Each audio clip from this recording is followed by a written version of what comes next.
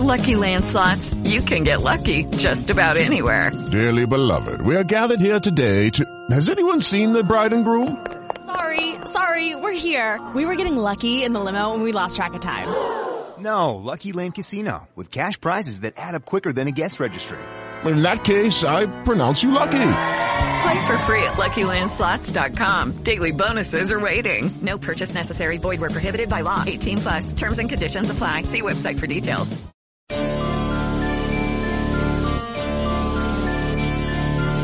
Are you searching for the best in online black radio? Then go to blacktalkradionetwork.com, helping you filter through the noise. Real talk, black talk.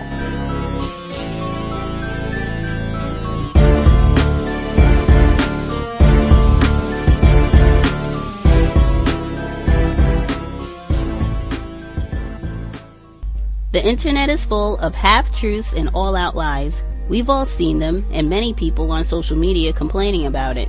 Here's your chance to show and prove. WorldAfropedia.com is a black-owned and operated encyclopedia. There are several thousand articles, but we need help. We can't uncover all the truth ourselves. So please, join us and become a writer, editor, or blogger for WorldAfropedia.com today. Every little bit counts. We owe it to the future generations to put the truth out there. Visit WorldAfropedia.com, the African-centered encyclopedia, a global database of African knowledge for the purpose of bringing about global African wisdom and understanding. WorldAfropedia.com.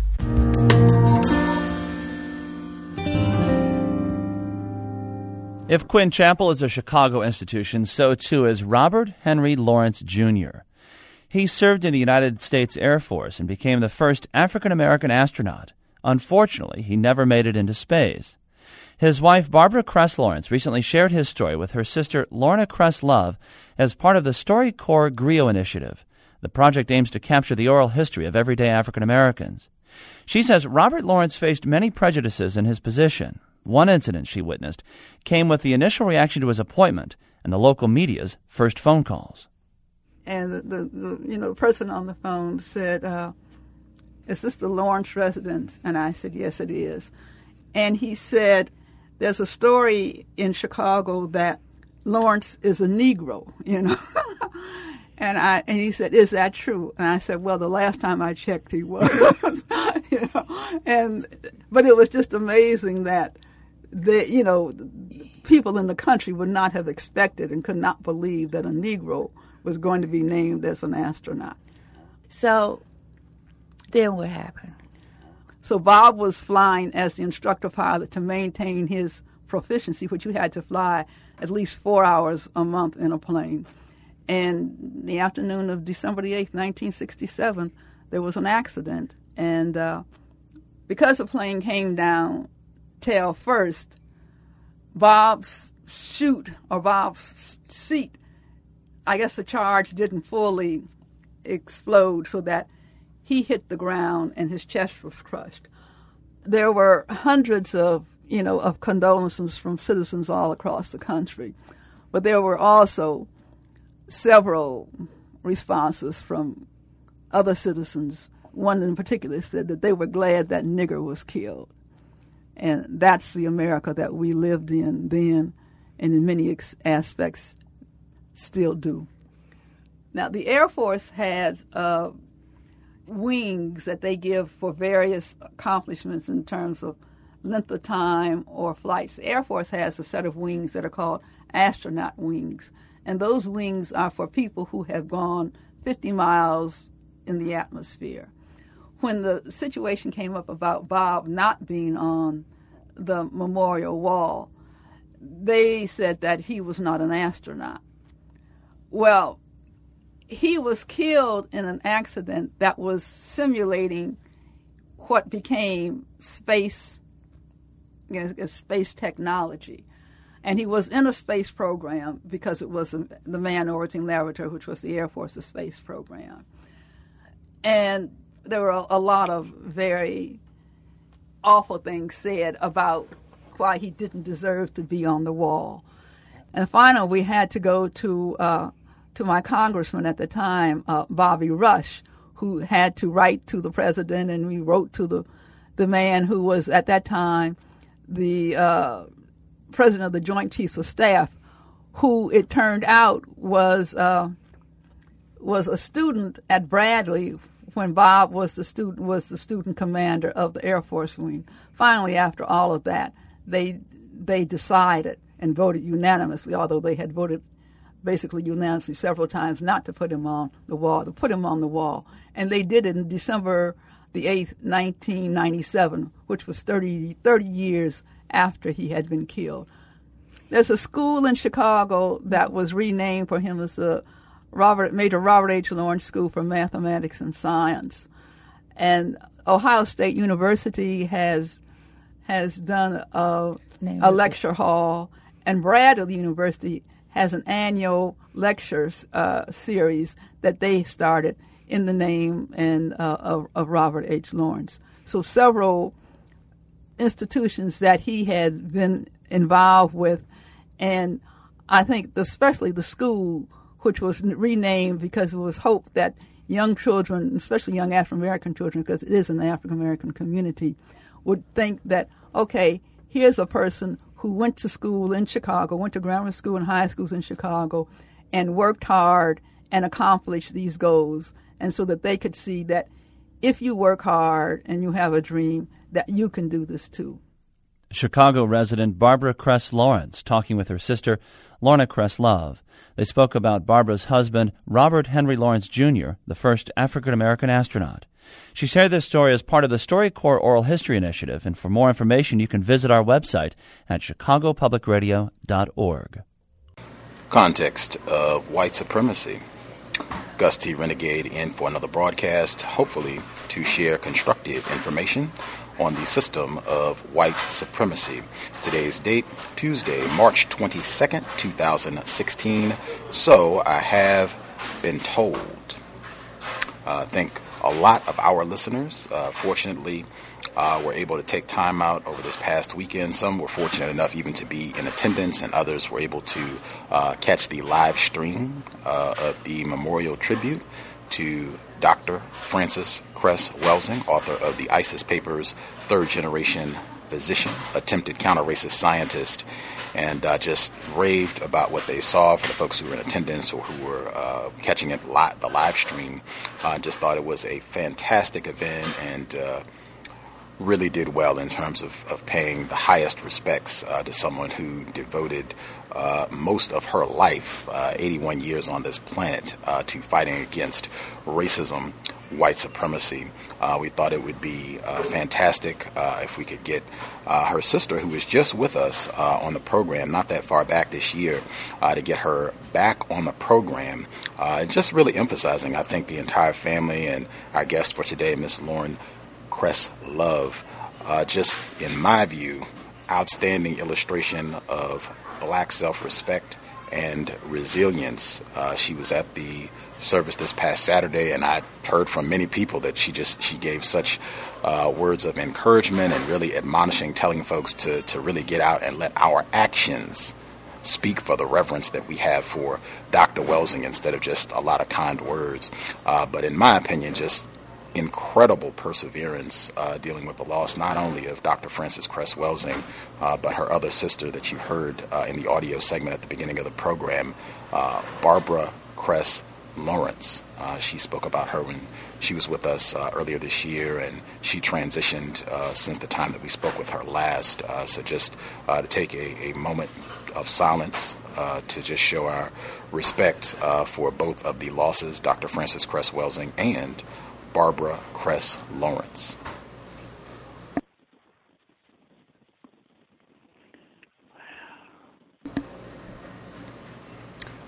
Context of white supremacy.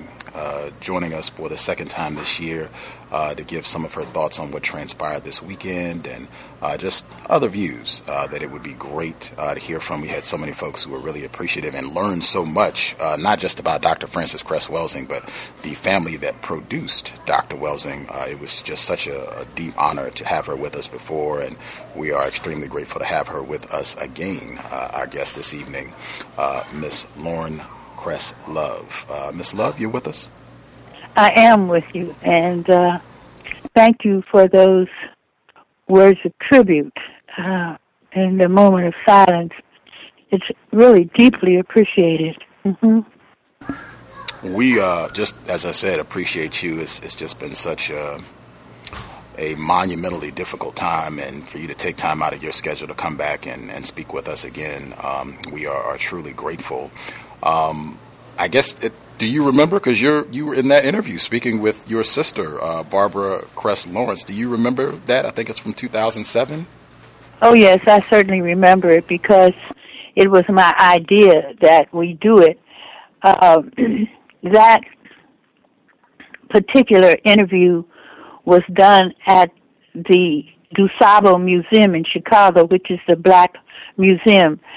StoryCorps had a mobile unit outside of the C.O.W.S Museum, and I had heard about it and suggested that Barbara and I go and do a recording. I think we did, because I think we did one on me too.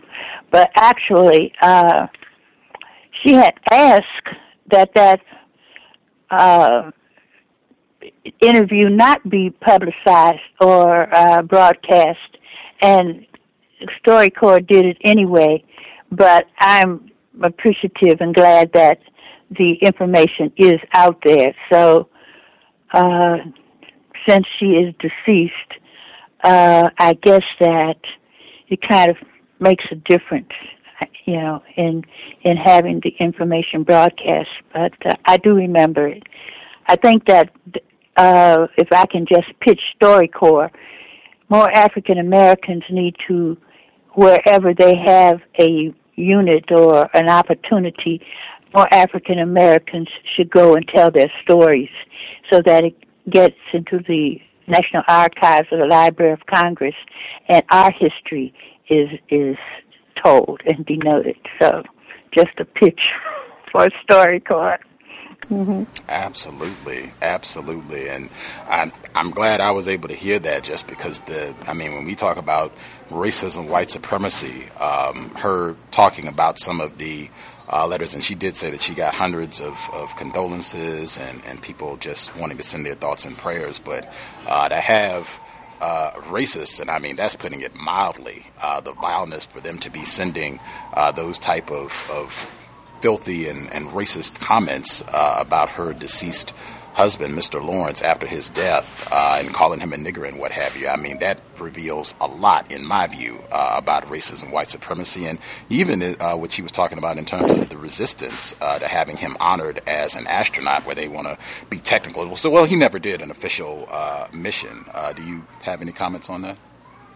Well, what I would say, and since that tape was done, we have received some additional information. Since there is no such thing as coincidence, we ended up about 3 years ago, myself, my sister Frances, and my sister Barbara, we ended up at an event in Chicago for Margaret Burroughs, who was the woman who founded the C.O.W.S Museum. And it was in October, just before Margaret's birthday, which would have been in November, and she was ill. So they gave this big event for her, and it was followed by a wonderful dinner. And we ended up, through a series of interesting machinations, but we ended up sitting at a table and were later joined by this man and a woman. And they sat down almost opposite Frances and Barbara, and you know they were guests also. Well, as it turned out, and this is the strangest episode, one of the strangest in our lives, he was the physician. He was an Air Force physician, and he was the physician who did the autopsy on my brother-in-law, Robert Lawrence. He was in the Air Force. He was at Edwards Air Force Base at the same time Barbara and Bob were there. And when Bob was playing Christ, he was the person who did the autopsy. And he also had access to the black box. And on the black box, you could hear my brother. See, my brother-in-law was training another pilot. He was not a trainee. He was a trainer. And he was known in that unit of the Air Force. He was an excellent pilot. He was a brilliant man. He had a PhD in nuclear chemistry. He was prior to joining the astronaut program, he had been assigned to train Germans to fly American jets on a base that the Americans were turning over to the Germans in Germany. He was one of 4 trainers, and of course the only African American. One of the things that while he was training these Germans to fly these American jets, one of the things that he discovered or realized was that as he was training, they were training these German speakers in English, but they were training them in English in the split seconds that it took for the person whose natural language was German to translate into English. It could make mistakes could be made. So because he was astute and spoke German, he began training them in German. And I think that just that speaks to his intelligence, his understanding. He was a marvelous person. And I mean that not because he was my brother-in-law, but a marvelous person. Now, on the black box, he's training this person. He's in the back seat, and the pilot, the trainee, is in the front seat. And he is heard on the black box telling this person to change your position, change your position, change your position. They were doing a series of exercises where the pilot takes the plane way down and then he brings it back up, and then he takes it down again and brings it back up. And so he's telling the trainee to change his position, change your position, which obviously he did not do. But the other thing that we were informed is that this pilot, this trainee, had no business being in that plane because he was not eligible or qualified to be flying that plane. So we don't know what really happened. Wow, that is incredible, and I totally agree. As you said, no coincidences. Anytime, particularly with the loss of black life. Mm-hmm. I know our listeners... Oh, excuse me, let me just share one other thing. Mm-hmm. There was one other African American in the space program prior to Bob, and his name is Edward Dwight. And Kennedy had said that he was going to put an African American in the space program, and Ed Dwight was in the program, but it's my understanding that he hardly got any training. And the day after Kennedy was killed, he was sent to Germany and taken out of the program. So, well, if we do understand it, as Neely Fuller says, if we do understand racism, white supremacy, what it is and how it works, then everything else we think we know will only confuse us if we don't understand it. Absolutely. Context of white supremacy, brilliance, even connection there with your brother-in-law, Mr. Robert Lawrence, and Dr. Welsing. She went to Germany after graduating to go study the history of Nazi Germany, and him learning German, learning the language of German so he could help with some of the training of these German pilots. Fascinating connection even there. And again, the brilliance of the Cress family.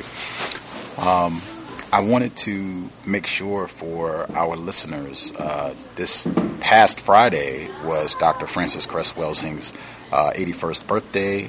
Right. Your 82nd birthday coming up later this month, the end of this month. Yes.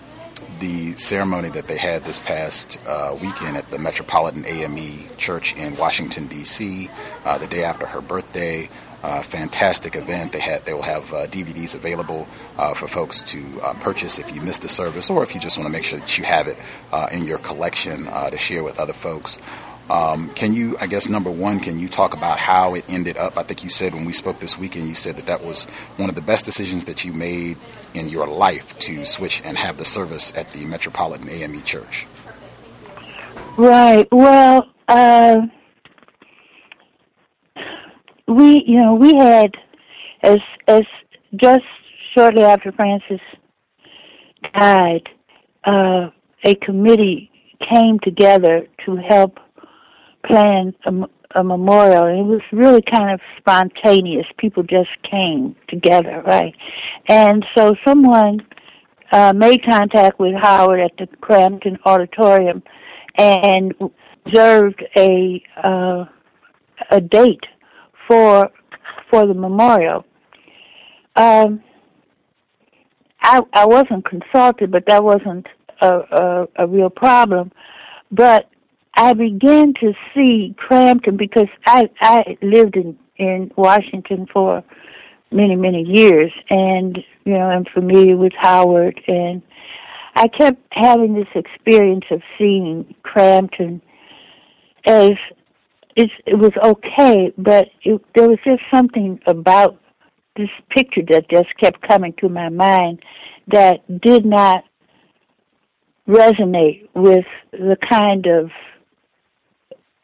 memorial that I felt that my sister should deserve. But I would say hesitant to try to move on because we already had a date. But one of her patients, one of Francis's patients, who was a member of Metropolitan AME, kind of really started bugging me in a way. She came by the house to offer her condolences, and she asked about where this ceremony would be.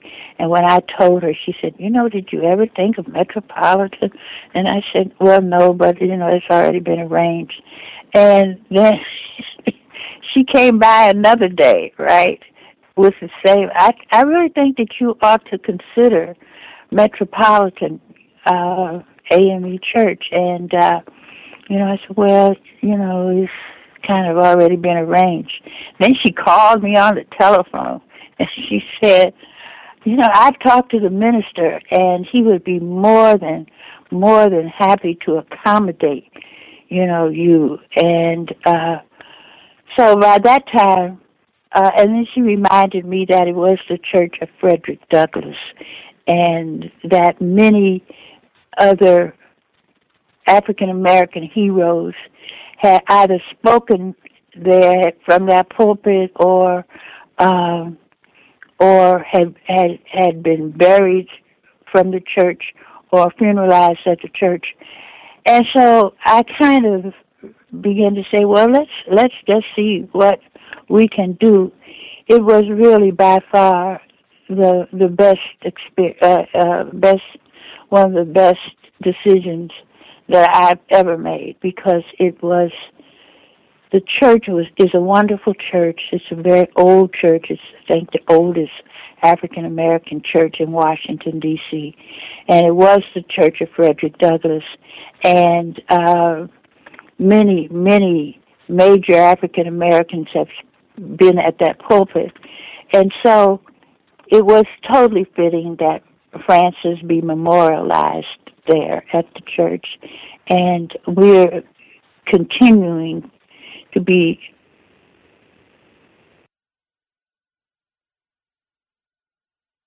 and all his parishioners who worked so hard to make that memorial the success that it was. Mm-hmm.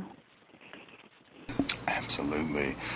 Can you spoke, there were a number of speakers and people who came to pay their respects and offer tributes. Can you just kind of speak to some of the words that you shared? Thousands in attendance. I think you said it was over 2,000 people in attendance for the event this past Saturday. And you're just kind of encouraging black people who say that Dr. Welsing and her teachings meant something to them, impacted their life, that more than just having nice words to say about her, that her appreciation should be reflected in us being active in what we do based on her teachings and the work that she invested in black people. Well, yes. What I have to say about that is not just about the teachings of Dr. Frances Cress Welsing, but about the teachings of many African American scholars and thinkers and writers who have been out here. It's almost like crying in the wilderness for us to pay attention and to understand what it is that they're trying to tell us and what it is they want us to know. And so that certainly was part of, I guess, my message, that we sit at the feet of these brothers and sisters who have struggled in their own right to think, to look at our condition, to attempt to figure out what some of the answers are. And when you hear these people, you're really moved. You feel good. We raise our fists, and then we go home and then we sit down, and we don't do anything. And so, my message is and will continue to be on behalf of my sister. I urge people to read the ISIS papers, not just to look at the ISIS papers, but to study, to understand what it is that she was attempting to inform us about. What was it that she was really trying to say to us? That's the first thing. Then the next part of it is that once we kind of read it and begin to understand it, then what do? We have work to do, because the words, the message is significant. So I say, read the ISIS papers. Understand what Dr. Welsing was trying to tell us when she talked about racism, white supremacy, what it is and how it works. I think understand that it will help us to understand what our next moves are, but it will also keep us from being as frustrated as one can be when one encounters certain kinds of experiences and just gets mad. At least we know what it is. And if we know what it is, at least we can define it, then we can work against it, but we can also not allow ourselves to get headaches, backaches, other stress-related problems because we experience attitudes in our workplace, in our community, wherever we are in America. So does that respond to, or am I responding to your question? Absolutely. I would encourage that, and that is one thing that I have been pleased to see. I think more people saying that they do either want to make sure that they read the ISIS papers for the first time or go back and reread it, as well as her different lectures and what have you, to really study and apply what she said. And I know I've heard Mr. Fuller and other folks say that as well, that, really just applying what she said in our daily activity. And I certainly would emphasize black self-respect, making sure that we reflect that in the way that we treat other black people and the way that we treat ourselves at all times. I think that would definitely be something Dr. Welsing would want, something she talked about frequently on this program. Right. Well, especially the way that we have to first work on how we treat ourselves, because if we don't treat ourselves well, if we don't love ourselves, then it's not possible to love anyone else. So the first thing that we need to be working on is really substantively loving self, and that is not easy. That's not an easy thing to do. You don't just do it. You have to work on it. But as we do work on it, as we develop a stronger sense of self, then we relate in a different way to each other. And we begin to really, really, really be able to express love for other people, for each other. That then, once we get that movement and that energy going in our community, we will find that things are quite different than if we don't do it. You know, words and actions and our energy. Words have energy, carry energy. And so once we just start loving ourselves and sending that energy out into the community, then it's magic, really. It just catches on. It just, like if I send some love out there into the community right now and say, really, I love you, I love you, I love you, somebody is going to be affected just by those words. They will feel better. So if we started doing that, like loving ourselves, we empower ourselves. And as we empower ourselves, we move in the correct way against racism, white supremacy. Your back straightens up. Your back straightens up.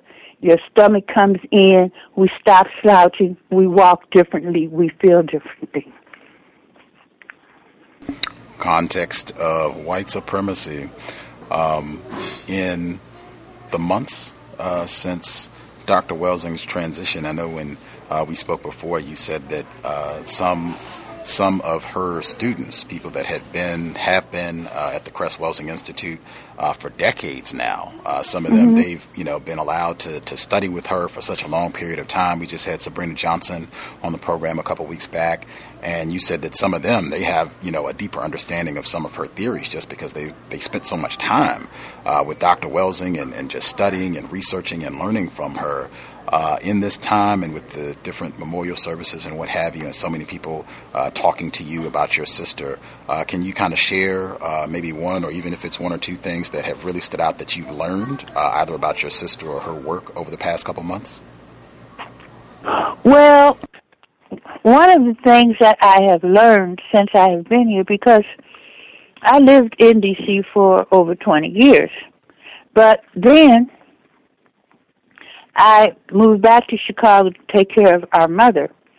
And so in the 20 years, and actually a little more than 20 years that I have been out of the city, the Institute itself has developed, if it's about 30 years now, and I had been out of Chicago, out of D.C. for over 20 years. So I did not spend the time at the Institute listening to my sister as people who were her students did. I just didn't do that. Now, we talked frequently, almost at least maybe a couple of times a week, generally. But our conversations were not necessarily Frances lecturing to me on racism, white supremacy, although she might be recommending a book, or we might discuss a particular current event. But I was not spending time as a student. So when I came to D.C. following my sister's death and met people from the Institute, I realized that some of the people who have been studying with her are real students and have really understood at great depth her theory and the application of her theory in terms of their everyday life and their analysis and understanding of current events from the point of view of the ISIS papers or the Cress theory in terms of color confrontation. So I have great admiration for many of the people who have over the years been a part of the Cress Wellsing Institute, and and who have just studied with her over this period of time. Mm-hmm. Wow. Again, context of white supremacy. Our guest, Miss Lorne Cress Love. When we spoke over the weekend, and you yourself, not just Dr. Wellsing, you and your entire family have devoted so much time and energy to working against racism, white supremacy, and I thought it was so significant. You were telling us about you went for a job, just talking about how racism, white supremacy impacts us and can have such a long-lasting and traumatic impact on us and the way that we think about ourselves. Can you kind of share with our listeners, you had an incident where you were applying for a job and they let you know that they did not hire coloreds? Right. Well, I mean, and this is a long time ago. As you noted, my 82nd birthday will be on the 31st of March, and so this was quite a number of years ago. It was around 1955, and I was had taken a year out of college, and I was looking for work, and I went to several agencies. This is in downtown Chicago, and applied. I had about 2.5 years of college. And back in 1955, 2.5 years of college was almost equivalent to a master's degree today.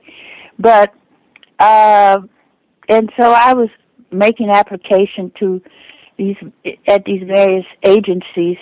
Of course, I never heard from them again, but then in one agency, this woman said, you're very well qualified, but we don't hire colored. And I had never had such an experience. I had never been told that or denied something, at least to my face. Been denied because of the color of my skin. I was just shocked, and I was broken. I can still experience the pain that I felt. I was a relatively young person, and although we knew about what we called back in those days segregation, if you grew up in an African American community, and back in those days we were still Negroes, but if you grew up in a Negro community, you did not necessarily encounter everyday white hatred, because the community was entirely black, and maybe we went to schools, all of our teachers were black. So that encounter was really jarring. It was insulting. It was humiliating, and I still have vestiges of it for many, many, many years.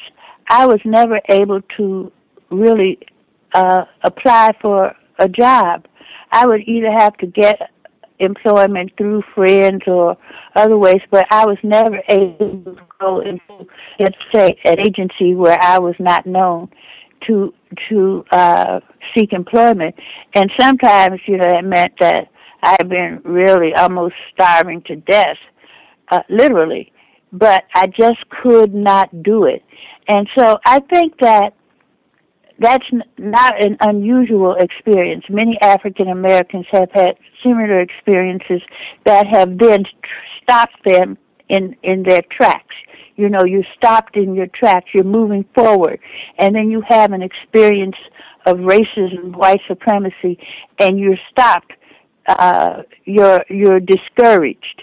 You don't want to be made to feel bad again, because I was standing on the corner of State and Randolph in Chicago with tears coming down my cheeks, and I was saying, well, what can I do? I can't do anything about my color. What am I supposed to do? And that was, of course, before we had moved in terms of our thinking and Years later we're more informed. But back in the 50s, there were hardly any civil rights organizations really going yet. Back in around 55, there were just a few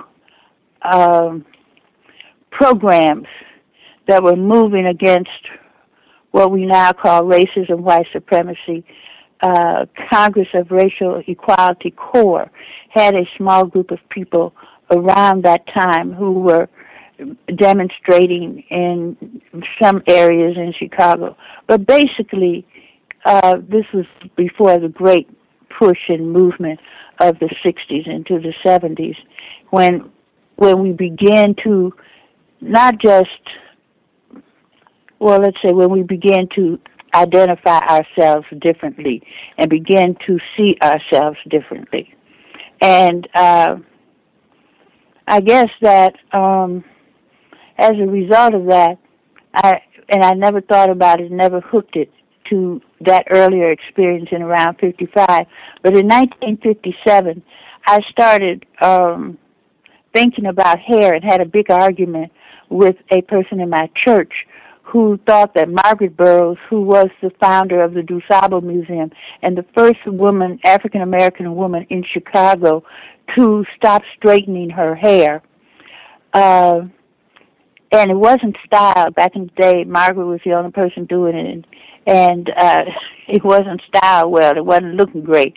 But a person complained to me that Margaret should be ashamed of her hair and the way her hair looked. And I said to her, this is 57, I said, there's something wrong with us that we're afraid of the quality of our hair, that we've been made to be ashamed of the quality of our hair. I said, there's something wrong with that. And I said, I probably would never be able to do it, but I wish that I would have the courage to do it. So it took me from 1957 to 1964 trying to read and trying to understand more about us as a people before I was able to realize that I could stop straightening my hair. And so I did that when I went south and worked in the civil rights movement. Mm-hmm. Wow. I know for our listeners, and I hope it's in the archives, I was telling folks this past weekend that I tried, anytime that I spoke with Dr. Welsing off the air, if she had a great anecdote or lesson, I tried to make sure we got those out on the program on her next visit. But I know she told me that just based on her decades of working with black patients, your experience and being traumatized and not getting a job because of white supremacy, and how it affected your employment seeking for the rest of your life, it seems. She has seen that pattern, and she said that that's her conclusion when they talk about black unemployment numbers, that yes, racists, they do things to keep us out of jobs and what have you, but she said that she thinks that a lot of black people have just become discouraged because they try to go out, they try to get a job, they try to do the best that they can to advance in their career, and they run up against so many unnecessary racist obstacles that they just get discouraged and just totally give up and just say, forget it, I'm going to, check out and do whatever. If that means, I'm destitute and I don't have anything, or if I'm on drugs or however that manifests, she said she has concluded, and she was pretty vehement with this conclusion based on what she'd seen with her patients. This is happening on a widespread scale under the system of racism, the exact experience that you had more than 50 years ago at this point. Mm-hmm. Well, we can expect an acceleration of this kind of activity in this country for many reasons. Under the guise of a word called gentrification, where we are being forced out of urban centers, and therefore we're losing jobs. The homeless population is increasing. No one wants to say why it's increasing, but black people are being forced out to suburbs. And, it used to be, we used to think, living in the suburbs is something special. And, I live in the suburbs. But white people went to the suburbs a lot of them went following Brown versus Board of Education. They went because they did not want their children going to school with black children. And so there was what was called white light. Some attempt to build a state movement, this and that. No. The people didn't want their children to go, and their white children going to school with black children. So they flew to the suburbs. But once they got out there, it was like, was that little cartoon, some of these little cartoons they put their feet in the mud, and they're trying to put the brake on because, oh my goodness, we got out here and, there's nothing out here. All the cultural institutions are back in the city. And, we've made a terrible mistake. So, I would say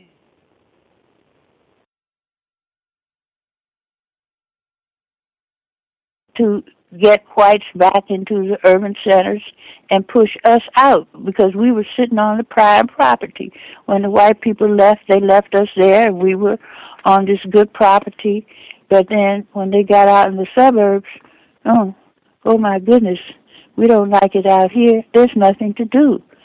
My sister Barbara and I in Chicago had several years season tickets to what is called the Sinfonietta, which was a small symphony, but it was conducted by African American conductor and composer Paul Freeman.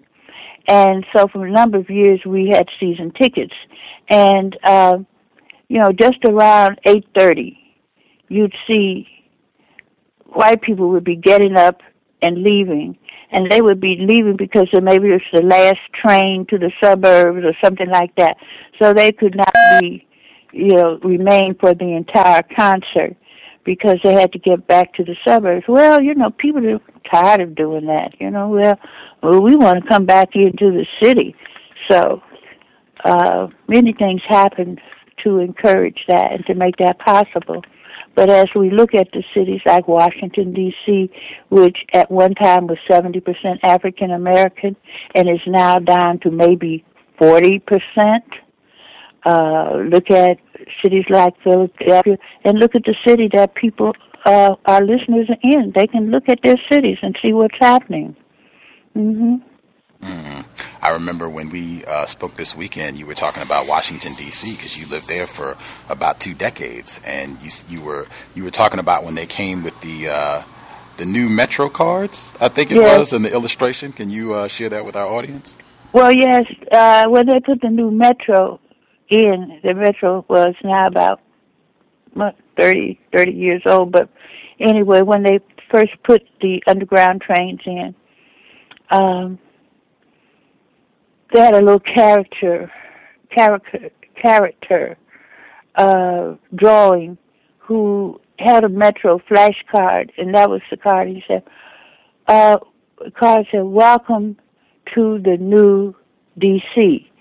Now, the new D.C., this is a little white figure, and this was over 20 years ago, but this was a sign of things to come, an indication of the new D.C. was going to be different than the old D.C. It sounds like what Donald Trump is talking about now, doesn't it? We want to go back to the old America, the great America, But in this case, the new D.C. was going to be the D.C. with fewer African Americans, and that has really happened. Mm-hmm. Context of white supremacy. Our guest, Miss Lorne Cress Love. Folks have questions, feel free to chime in. You can share the program, tweet it, put it on Facebook. If you have other social media outlets, let folks know. The program, we're on live right now. If you have a question you would like to ask Ms. Love, the number 641-715-3640, and the code is 564-943#.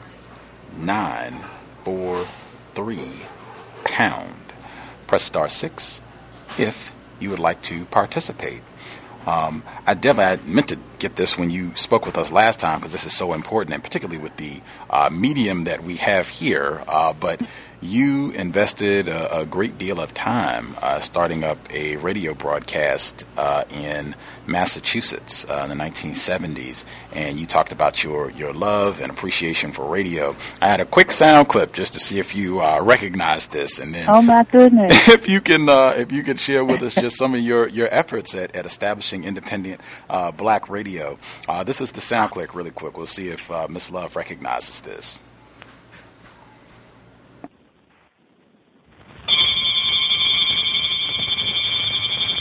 The Peter Hand Brewery Company, Brewers of Meisterbrow, presents card number 16 from the Crime Files of Lorne.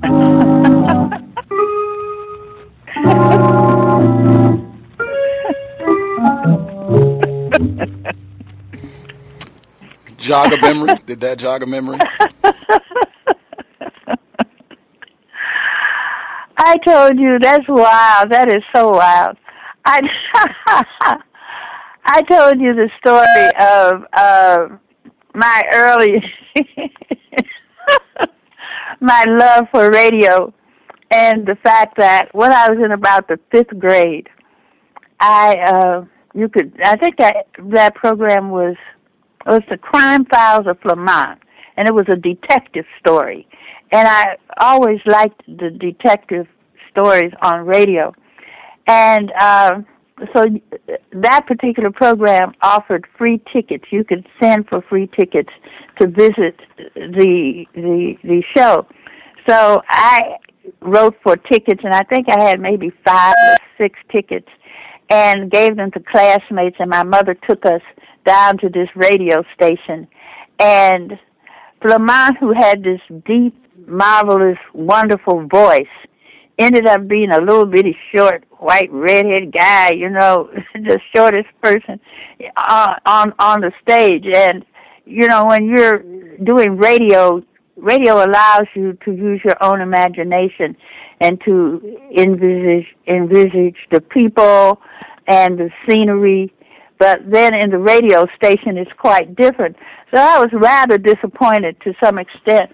First of all, my hero, Flamant, didn't look like my hero at all. But secondly, people were just standing around these microphones. You've seen pictures of old-time radio productions where the whole group and then is there, and then the organist, and people are reading from script. But it also, at another level, excited me about radio. And so when I found myself in the University of Massachusetts in 1970 and was asked by a student to help him put some news on his soul music program, the previous year, about 3 students had persuaded the UMass student station to let them have program time. So they were doing programs, but I think they didn't even come on until 10 o'clock at night. And so that meant that black students who wanted to hear soul music would have to be up really late. But anyway, one of the students, a young man named Danny Cloclaw, asked me if I could help him put some news on his soul music program. He said, he didn't want to just play music, he wanted to hear some news. So I said, well, Danny, I don't know anything about radio, but if I can help you get some news, I can hear something, because this was 1970, and we were up there in Western Mass, and it was very few African American students in the 5-college area, maybe 1,000 at the University of Massachusetts at that time, but you were not able to get very much information as to what was going on in America. And at that time, here was Angela was being looked for, George Jackson, Jonathan Jackson, things happening with the Panthers, things happening all over America. And up there in Western Mass, in the Pioneer Valley, as it's called, you couldn't hear anything. I mean, I think they would get maybe two Ebony magazines or something, like a couple of Jets in the drugstore. So Danny's invitation asking me if I could help him get some news on his program was kind of exciting. If I can help you get some, I can hear some. I called a brother in Chicago, Lou House, who was very involved in radio, but also with the civil rights movement, and asked him if he knew anyone on the East Coast who could help me. And he referred me to Stan Latham, who was in New York and was producing programs like it is.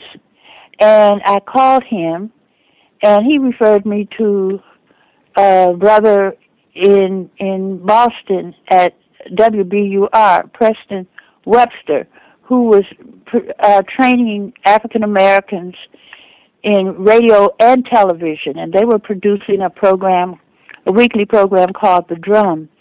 So I made contact with him, and he was so helpful. And so to cut some of this long story, Preston came to Amherst and ultimately helped me to get airtime on the public station. And this was before National Public Radio. National Public Radio did not exist at this time. You had a conglomeration of stations in regional, and they were, like Western Mass or Eastern Mass or, Eastern Mass or whatever, but there was not a national public radio yet. So we ended up able to produce a number of programs 5 days a week between the student station and the public station.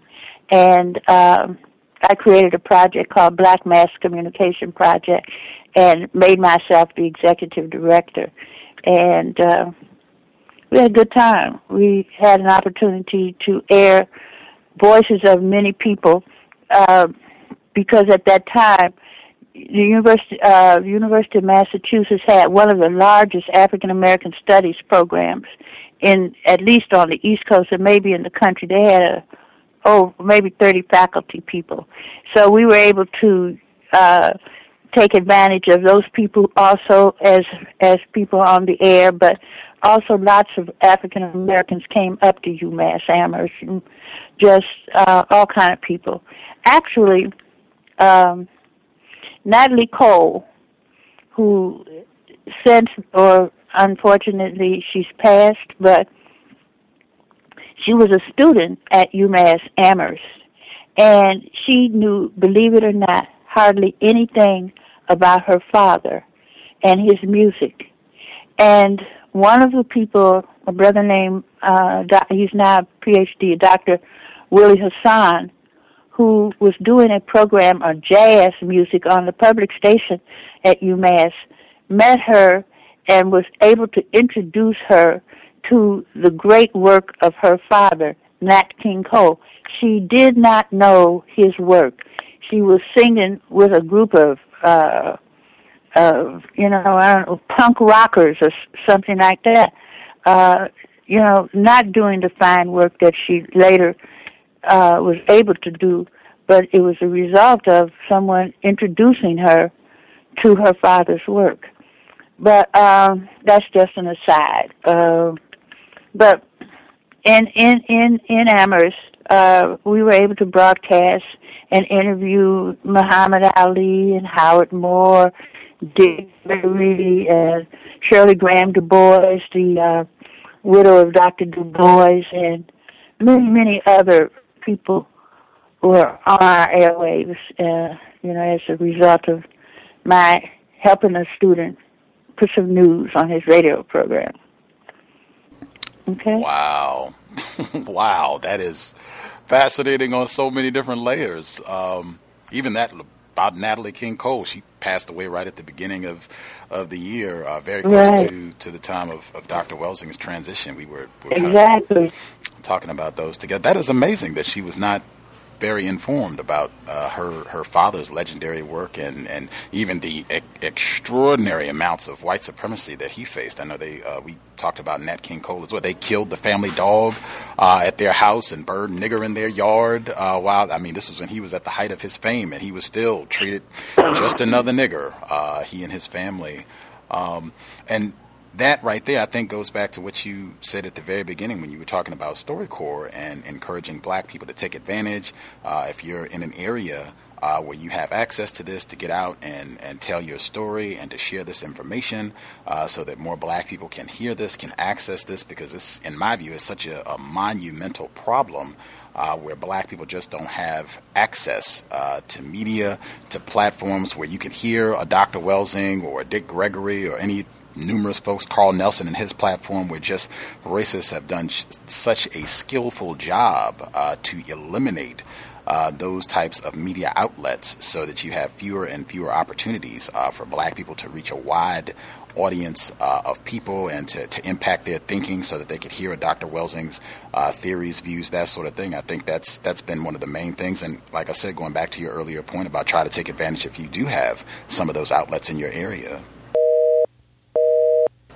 That was a little wild. Whole internet crashed. Was not able to reconnect, but should have that taken care of. I'm redialing Miss Love right now.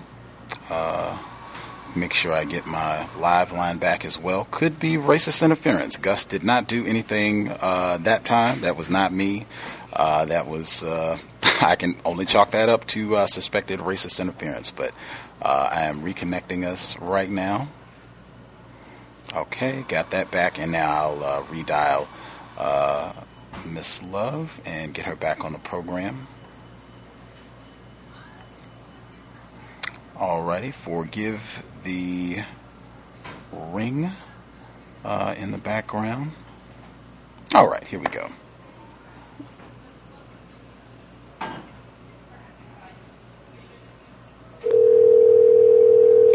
Crazy. Hello? Yes, ma'am.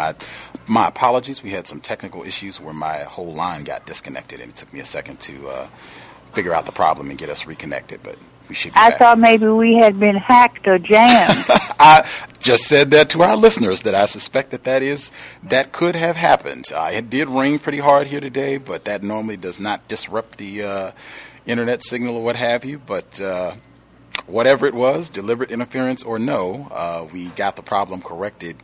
I was saying at the moment that we got disconnected just about the importance of media platforms, black media platforms, going back to what you said at the very beginning of the broadcast, where you were encouraging black people, if you have StoryCorps or another outlet that's in your area, to make sure that you take advantage of that so that we can get our stories out, get this information out. And I was saying that I think that's something white supremacists have done really a superb job at trying to cancel, obliterate those type of black media platforms so that you can't get access to a Dr. Welsing's voice or a Dick Gregory's voice, your voice, just to get constructive information on what's happening to us. Did you want to add anything to that?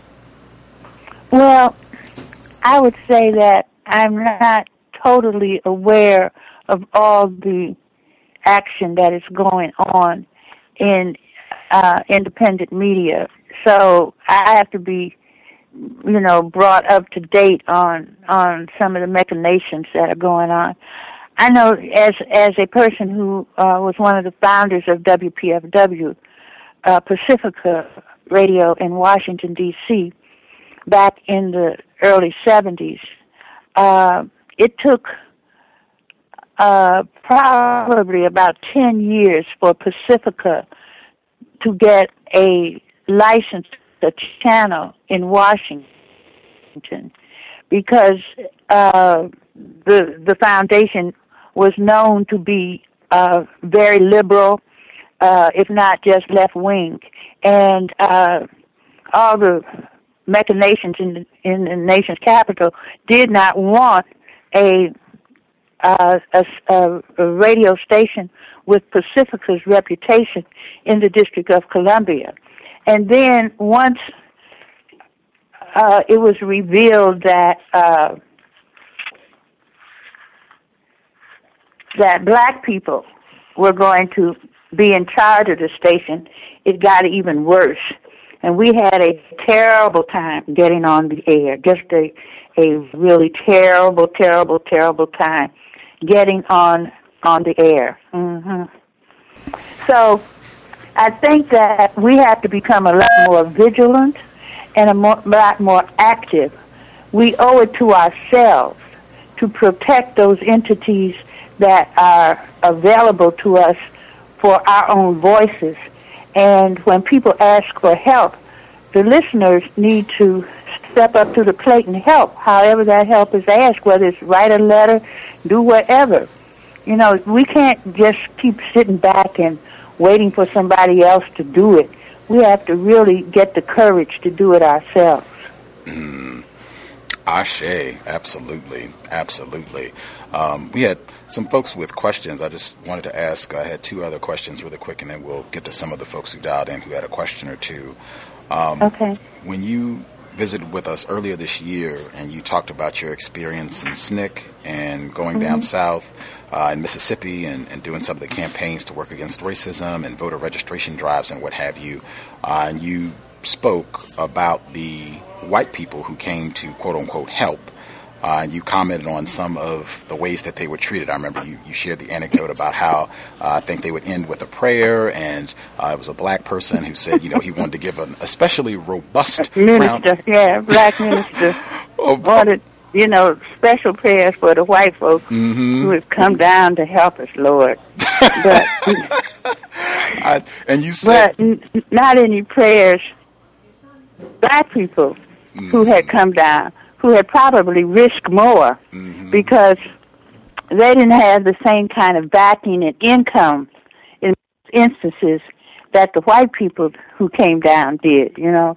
But again, I mean, that's, you know, well, we're talking about 40, 50 years ago, but how we saw ourselves, how we see ourselves, juxtaposition to how we were trained to see and feel about white people.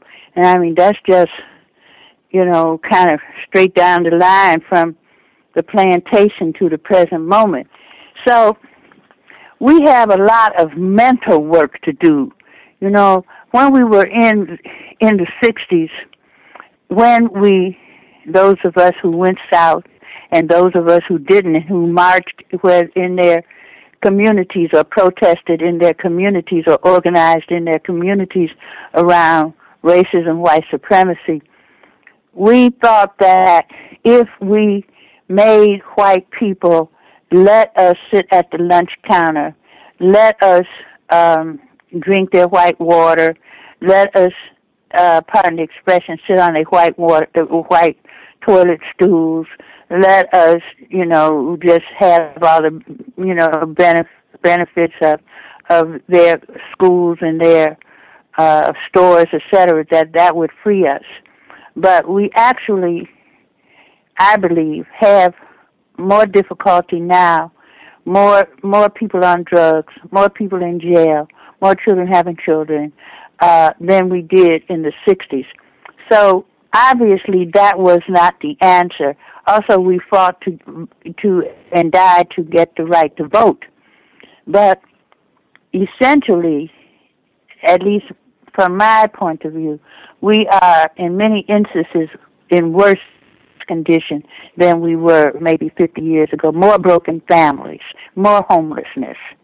So we need to go back to the drawing board and to ask ourselves, well, what happened? Well, we did all these things, and we're still in really bad condition. What was it that we did not understand? And we need to be asking ourselves those questions. And I think that one of the things that we didn't understand is that this is not a political issue. And Jesse Jackson was quoted a number of years ago as saying that this is not a political issue, this is a spiritual issue. And I later asked him about that, and he said, well, he thinks it's both political and spiritual. But if we look at what happened to us and to our ancestors by being kidnapped and by taken from their families and put on that boat and by the millions, and what did that do on those individuals, and then what was that effect on the subsequent children born of those people, and then what happened to those people and those people on down to the present time, where we've never had hardly anyone outside of Dr. Frances Cress Wellesley talking about how do we need special therapy. We need a different understanding of our condition than this what's been passed down to us from Freud, etc. We need to, our therapists and our theorists need to look at our condition and see our condition and understand what is the treatment against racism, white supremacy? What is the antidote for that? And don't give me a pill. Absolutely. I wanted, because I think when you were with us last time and you were sharing about SNCC, you said you were talking about the role specifically of white women that came down, and this ended up being something in terms of your observations about sexual intercourse that was happening with all of this. And you said we don't have to talk about that right now, but that is important. And I was going to see what you specifically observed, what your thoughts were on that.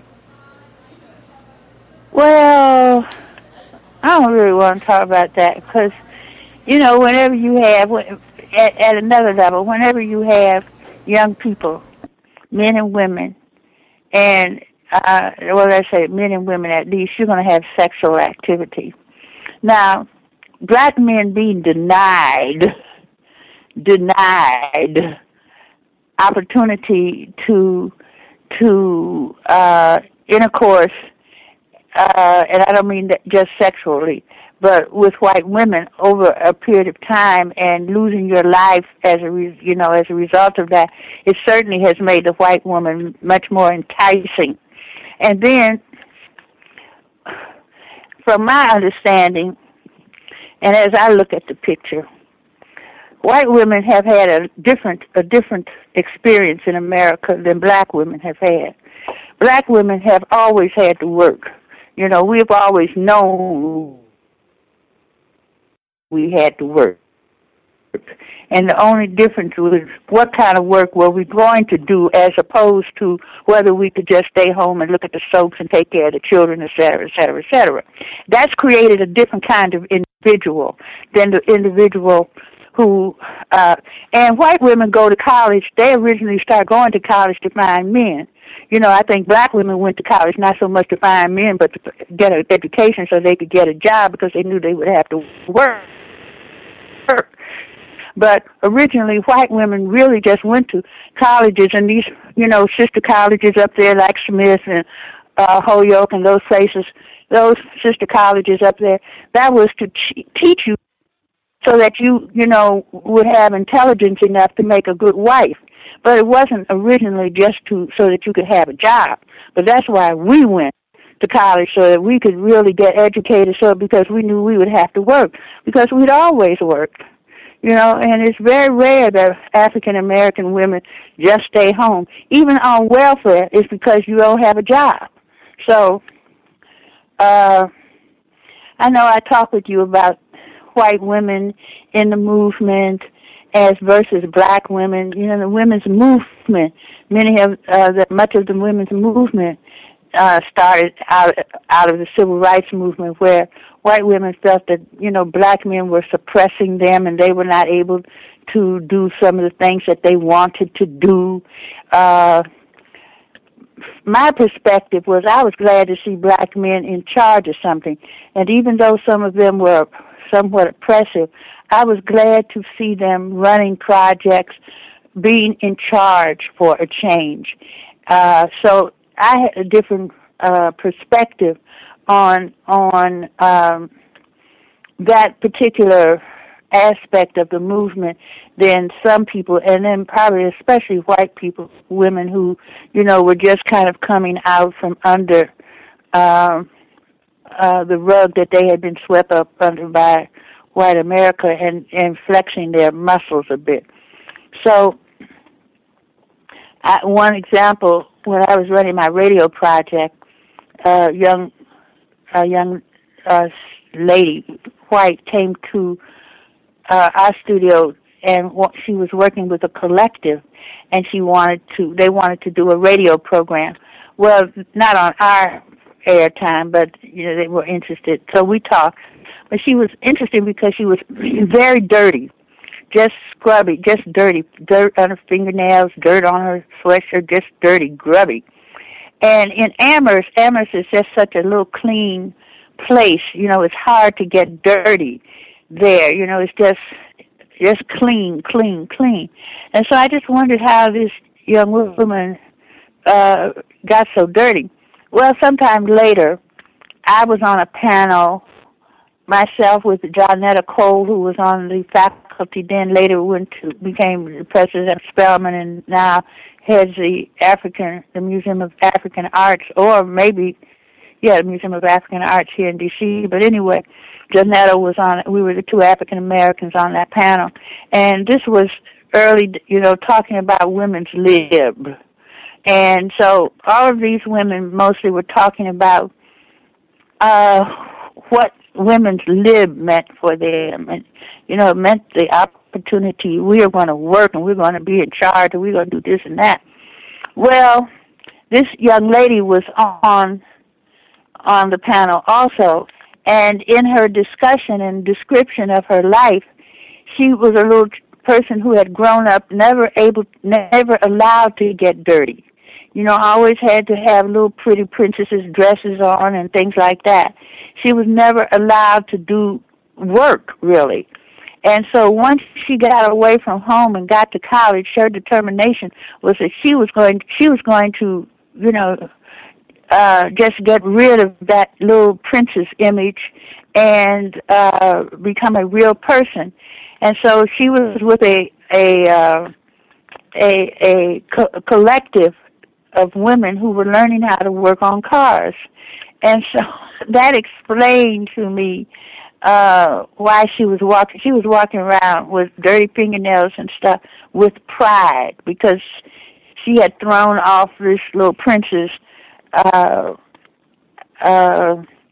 act that had been forced on her at home, and she was getting ready to step forward and be a real person.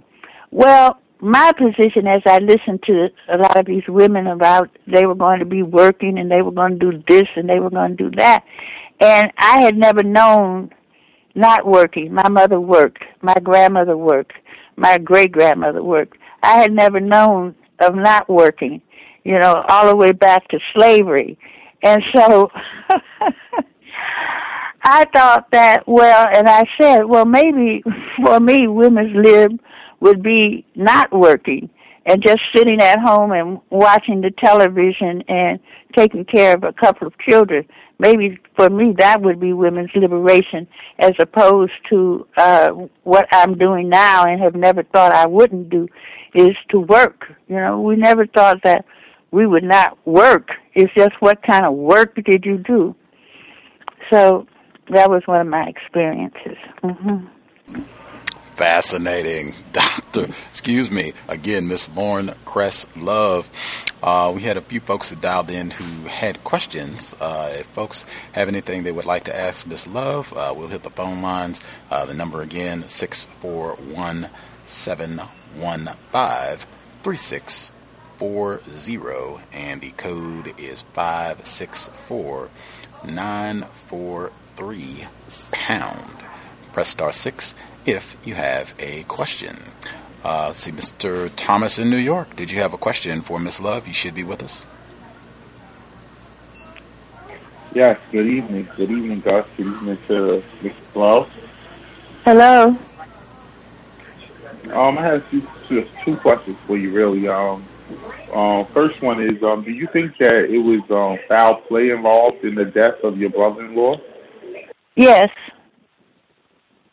Yes, I do. Mm-hmm. Okay. Why do you think that?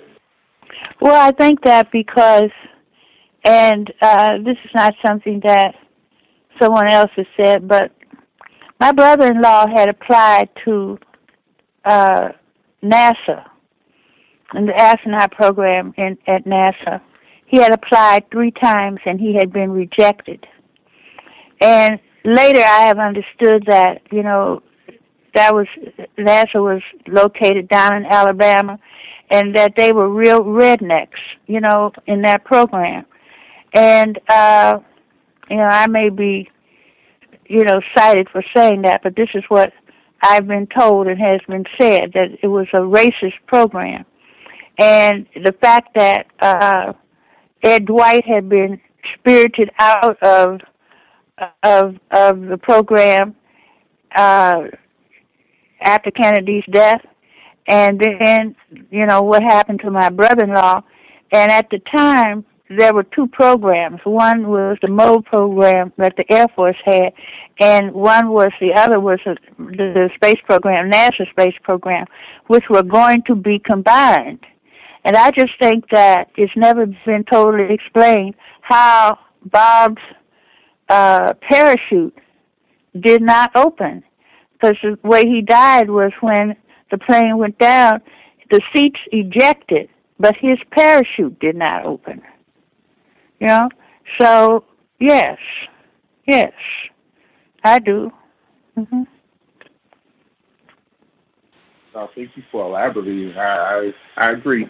My second question for you was, there's been a lot of talk, especially in the politics, about heroin use amongst young white people. And I just about what? About what? Could you repeat that?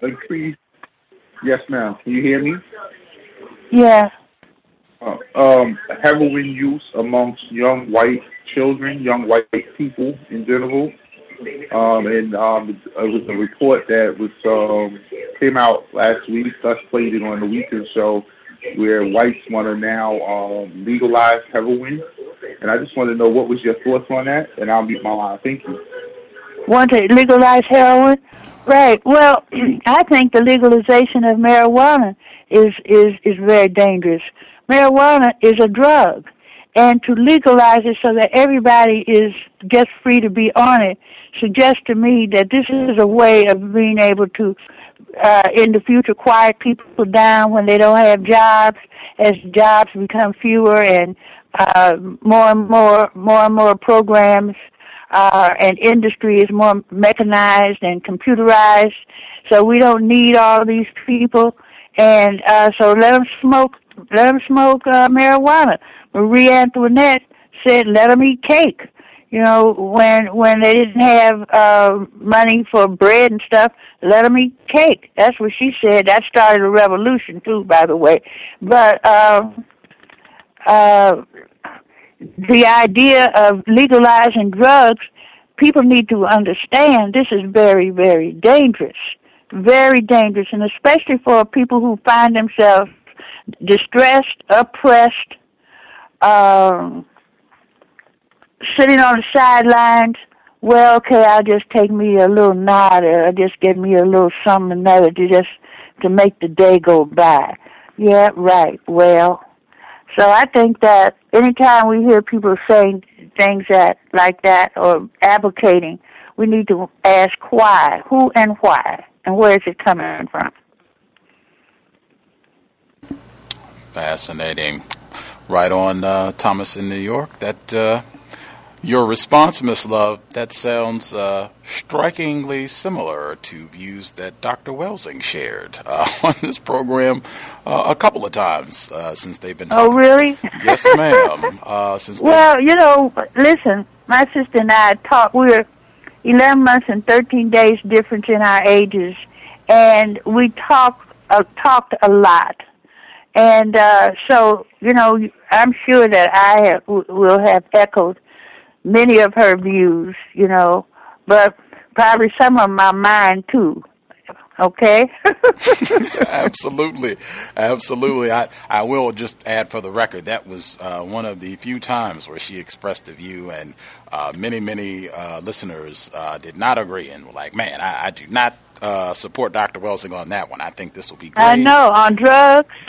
Yes, with the legalization. Yes, I understand that. I do understand that, but people need to understand why they're so adamant. Anytime there's something that's going to make you feel good and help you to resist and not get up and raise your fist and say power to the people. You know, we need to understand when at the end of the civil rights movement, as we were coming out of the 60s into the 70s, where black people were saying, I'm black and I'm proud. I'm black and I'm proud. And we were feeling good about ourselves. What happened? What happened? The next thing we knew, there were drugs in our community. We didn't bring them in there. We didn't create them, but we took them. And then the next thing we knew, we were walking around, men walking around in high heel shoes, talking about super fly, and I'm super bad.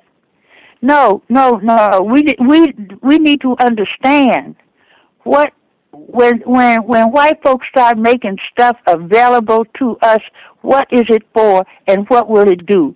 Is it going to help us overcome racism, white supremacy, or is it going to help us succumb to racism, white supremacy? That's what I have to say.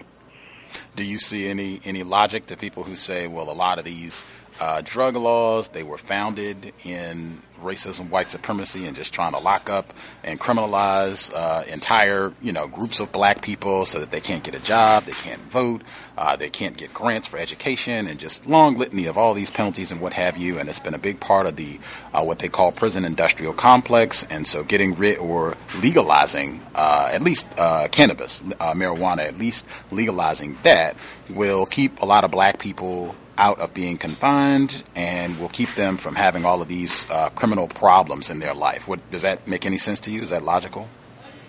Well, I hear that, but I'm not sure that that's the way it's going to work. Once you legalize a substance so that it's broadly available, then more and more people will take advantage of it. And more people will just be sitting quietly smoking and letting the day go by because they can't get a job or whatever. Now, I don't know about my sister. I doubt very seriously if she ever had any experience with marijuana. I don't think so. But I did.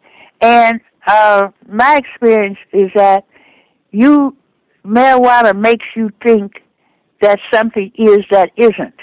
It makes you think that stuff is cool that in reality, off of that, isn't. And so it distorts. Now, anything that's going to distort the mind does not seem to me to be the most advantageous or the most, the best for one's health and vitality. It just doesn't seem to be that way. And I had experiences with marijuana that one time got really, really sick, and another time I was editing a newspaper, and listen,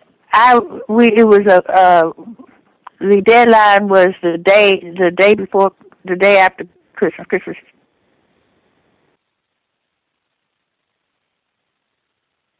Day after. I forget the jazz musician now. But anyway, I had been to a concert with friends, and before that we had dinner, and we had a little smoking of some little, marijuana and stuff. And I had to go back to my office and write this paper. And I'm telling you, I thought I was writing some of the baddest, baddest articles, I had ever written. And when that stuff was published, it was some of the silliest, most ignorant stuff on the planet Earth. People, what happened? What was wrong with the paper? Well, on and on. And then I realized two realities. The reality under the effect of the drugs and the reality in the world where most people are. Those are two realities. And so you can't trust it. You can't trust it. So that's my experience. So that's what I have to say about that. And, anytime the white man puts something out here in some kind of way, what have been the positive things that have been put out in the community in the last 50 years for African American people that will really, really help us? I would like people to call and let me know about some of those things. And if they think that marijuana legalization is one, I just have to question it. Questions always appreciate just being suspicious, critical question. Use your brain computer, as Dr. Welsing would say. Ross, did you have a question for Miss Love? You should be with us. Yes, greetings to you, Gus, and greetings to you, Mrs. Cress Love. It's an honor to speak to you, and thank you so much for just being on the program. You're just a wealth of knowledge, and it's just been an incredible evening. My first question was, have any black psychiatrists contacted you or discussed with you maybe picking up Dr. Welsing's mantle as far as in their psychiatry practice, focusing on racism, white supremacy to help black people and non-white people? No, not as yet. I don't know of anyone. Maybe someone will. I would say that, no, let me just say no. And it's really a tragedy. It's a real tragedy that Howard University, back some 40 years ago, whenever that was, did not have the courage to keep Dr. Welsing on faculty so that she could make a major contribution to the field of psychiatry and the field of medicine from a perspective of an African American. If the researchers, animals have melanin also, right? Now, white rats are albinos. They do not have melanin. They lack melanin. Well, if you lack something and melanin comes out of the central nervous system, it affects all aspects of people's thinking and healing, I would think. I don't know. I'm not a scientist, but I would just think that. So when scientists use white animals for their research, those are white people representing white people, not people of color, which is 9/10 of the world's population. So that may even affect medications that people take, etc. All kinds of healing processes, because the research is done on animals that represent a minority. They themselves are a minority. I think people ought to think about that. Thank you. That was brilliant. It gave me a lot to think about as well. My next question was, when you told the story of your mistreatment when you were attempting to get a job through the agency, it really speaks to the damage to black mental health that can take place with us, with seemingly everyday things. So in other words, these are things we experience all the time, but we don't always take the time to realize the deep impact it can have on us. And I just wanted to ask, what do you think the difference might have been in your reaction had you been in contact with the knowledge that you have now in regards to racism, white supremacy? How do you think at all that your reaction would have been different, or maybe you might have dealt with the situation differently, being aware of that, just looking at the knowledge you've acquired till now? Yeah, I do think so. I think that that over 50 years later,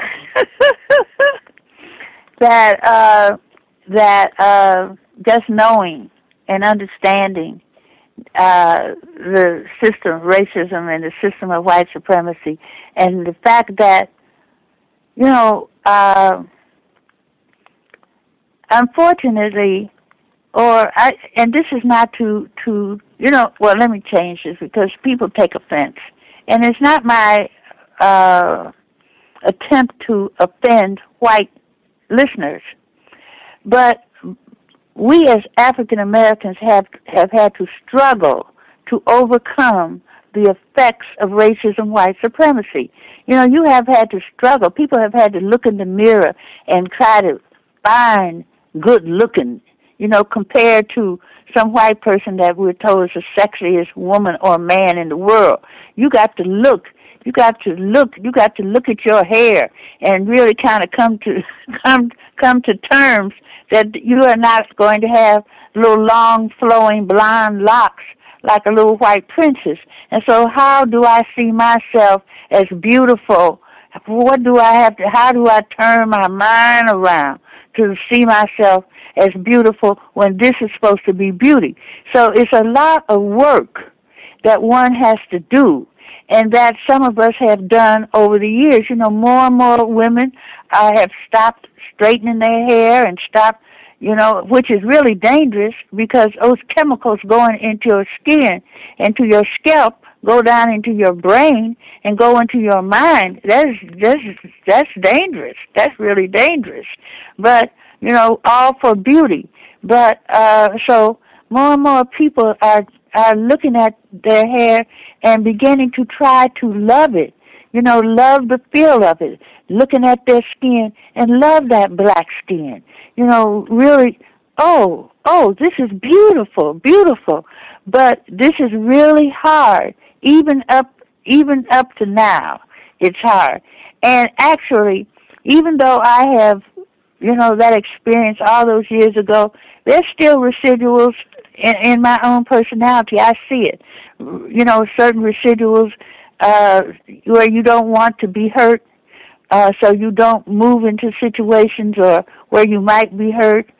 So, yes, I think that, but I think African Americans in general have had these experiences, but we don't want to talk about them. And we need to talk about them, because if you talk about them, you get it out, as opposed to being crushed. You know, I mean, just standing. I'm afraid to ask to hail a cab. I'm afraid because I don't want to be rejected. I don't know if some people who have, you know, had the cab driver drive by you and stuff like that, and the humiliation. Black men, you know, even the president said he had such experiences. You know, what does that mean? What does that do? Or when you go into a restaurant and they, by chance, maybe they don't mean to, but they take you to a back, you know, table still, and you wonder, well, you know, is this because I'm black, or is this because whatever reasons? So, or people who say right to this day, down in Macy's or wherever, Target or wherever, and feel like they're being followed by a person who is a detective, whereas the white people who are stealing like everything just to get away like fat white rats. Well, whatever. Thank you so much for that. And I just have one last question. Is it okay, guys? Proceed. Okay, thank you. I have one last question. Some of us, including the host of the show, doesn't like the use of the term brother because of the fact that black people don't act as if we're brothers and sisters, and I completely understand that. But for me, I find that calling another black person's male or female brother or sister psychologically helps to condition me to look at them as such. And do you think that is a positive thing for some of us to actually utilize as far as just changing the psychology? Because it's harder to mistreat someone that you call brother or sister versus someone that you might call out of their name or something of that nature. Right. Well, I'm not aware.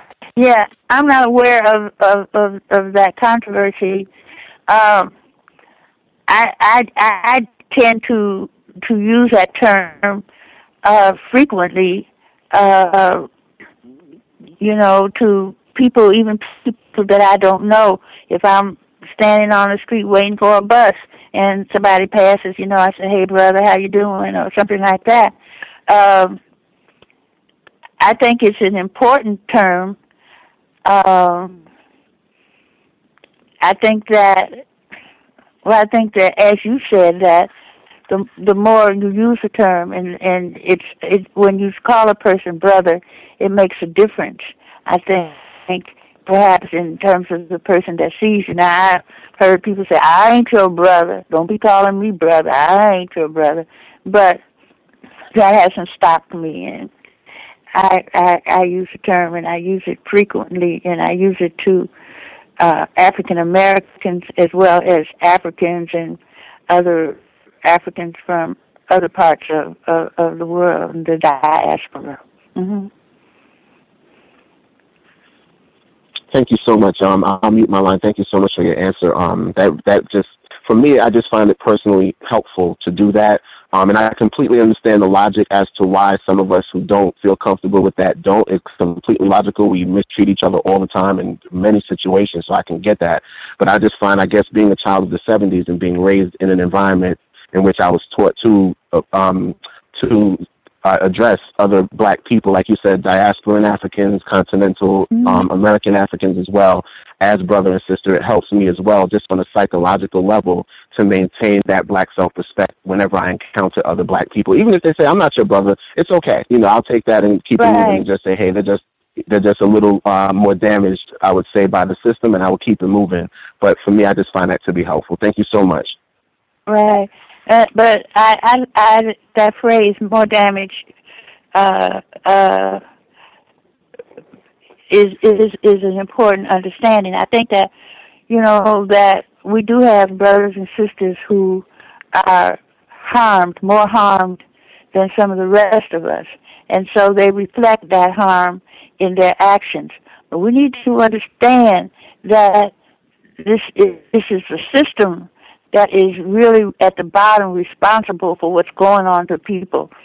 And the fact that the limited educational, the lack of African-centered education in our schools, the historic demeaning of a people, historic for what is it, 500 years now?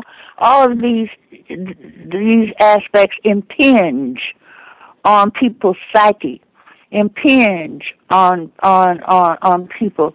We're talking about all this help for veterans who have been in the war, been away 3 years, and post-traumatic stress syndrome. But nobody's talking about post-traumatic slave syndrome and the stuff that has been put on us and continues to be put on us ever since the first African was put on a slave ship and brought to this so-called New World. So what about our psyche? We're damaged. Amazing that we are able to get some of us through college and can speak the English halfway decently and can create a radio network and radio programs. That's amazing because it's not supposed to be that way. It wasn't supposed to be that way. We're not supposed to be able to do this based on the treatment that we received and continue to receive. So I think that one thing, if we could start being kinder to those people whose behavior we don't really approve of and understand what had happened to them. This pull yourself up by your bootstraps when you don't even have a boot, to pull on is ludicrous. So I guess that's what I have to say about that. Okay. For sure. Appreciate that. Caller that dialed in from a block number. Did you have a question for Miss Lorne Cress Love? You should be with us. Greetings. Can I be heard? Yes, sir. Greetings, Miss Love. Hi. The question is, how you doing? I'm doing pretty good. Thank you. Thanks for being on the program. Everything I've heard so far is just on point, man. We're very grateful and thankful to have you join us.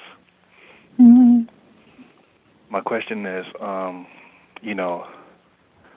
psychological damage that you were talking about is in full effect, like with young people and older people.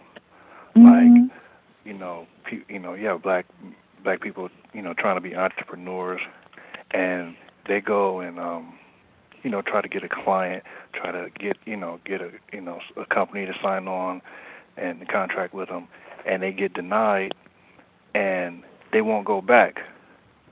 Like you're supposed to. You're supposed to go back. After about 3 months, try again, and a lot of times, you'll get the contract. But I'm finding like a lot of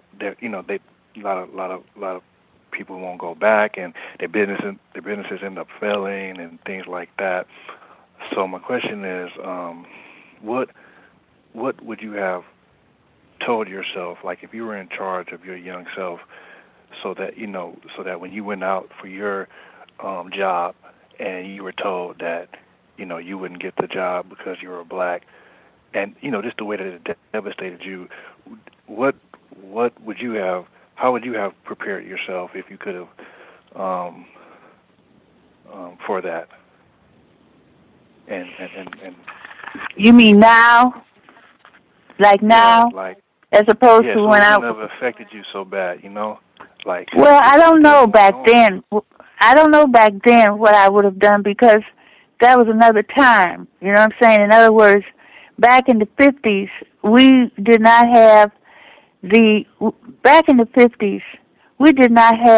plethora, the large numbers of black thinkers that we have now, that since the 50s and from the 60s forward. We didn't have these people like Dr. John Henry Clark and Asa Hilliard and Dr. Ben and Dr. Welsing and Marimba Ani, and just the list goes on and on. We didn't have all these books and writers available to us as we have now. So back then, I don't know what I would have told myself. Whatever it was, I didn't know what to tell myself. But I think that let me just speed up. Right now, we have writers, we have things that we can read to bolster our sense of self. There are all kinds of things to just go online and view the number of African American writers who are writing on various subjects close to this discussion. But also, Romans 12:2 says, "Be ye transformed by the renewal of your mind." Be ye transformed by the renewal of your mind. So we have to change our minds. We have to renew our minds. We have to renew our thinking about ourselves. And I would say that, there are all kinds of self-improvement programs going on out here available. Now, they're not necessarily specifically directed to people of color, but they are directed to human beings. So if one begins to expose himself to some of these programs out here that are available, to help one improve oneself, just because they're, for white people doesn't mean that they won't work. As someone said, as a matter of fact, Minister Farrakhan said, that people have not complained about getting a degree from Harvard, and where all the teachers were white. I haven't complained about getting a degree from Yale, where all the teachers are white, or even Howard, where some of the teachers are white. I haven't complained and dismissed their degree because, there were no black people teaching them. So look at some of these other areas of thinking and self-improvement that are, yes, indeed, designed primarily for white people, but will work for black people. So I say that we have to find out how to improve ourselves and improve our minds. And, that's one of the things I think that's very necessary. Does that answer anything? Yep, 1,000%. It wasn't what I was expecting, but you really. Oh, really? I mean, it was. Yeah, I don't know, but it was a lot better than. I mean, it was very much on point, like what you're saying as far as educating ourselves, and with an understanding of because it's a thing of low self-esteem. Like, I mean, we're so fragile, man. Like, one trick will pop our would destroy our lives, So I agree with that. And yes. Now let me say this. I'm interrupting you, but let me say this. a lot of these self-improvements, this self-improvement whole program and category has been going on since before the turn of the century. And a lot of folk have written books. They were not written for black people. They were written for white people, and primarily started for helping people improve themselves so they could sell more. Like Dale Carnegie, How to Win Friends and Influence People and stuff like that. Those books were not written for African Americans. They were written for white folks who needed to improve themselves and so that they could sell. A lot of that stuff is really started around improving people's ability to sell, which had to do with losing your lack of a sense of self, building up your self-confidence, feeling good about yourself, et cetera, which suggests that these people have not always felt and still don't really feel too good about themselves. But anyway, that's what a lot of this stuff is for. So if it will work to some degree for them, well, we need to try some of this stuff ourselves to improve our sense of self, to straighten our backs out. Yeah, that's what we need to do. And the more we really read, the better we feel, the more knowledge we have. You know, so that's what we need to turn off the television too, and stop, put down these texting and stuff to somebody who doesn't know any more than you know, and start checking out somebody who does know something that's beneficial. Yeah, right. Okay. Absolutely. We got a lot of work to do, brothers and sisters. We have a lot of work to do. Oh, man, you are killing it, man. Thank you so much for answering my question. Oh, my goodness, thank you so much. I mean, you're spot on. I mean, I agree, and that's thank you, Gus. Hey, did we read that book, How to Win Friends and Influence People? Yes, we did. Word. I can pitch another one. Can I pitch another one? Yes, ma'am. Absolutely.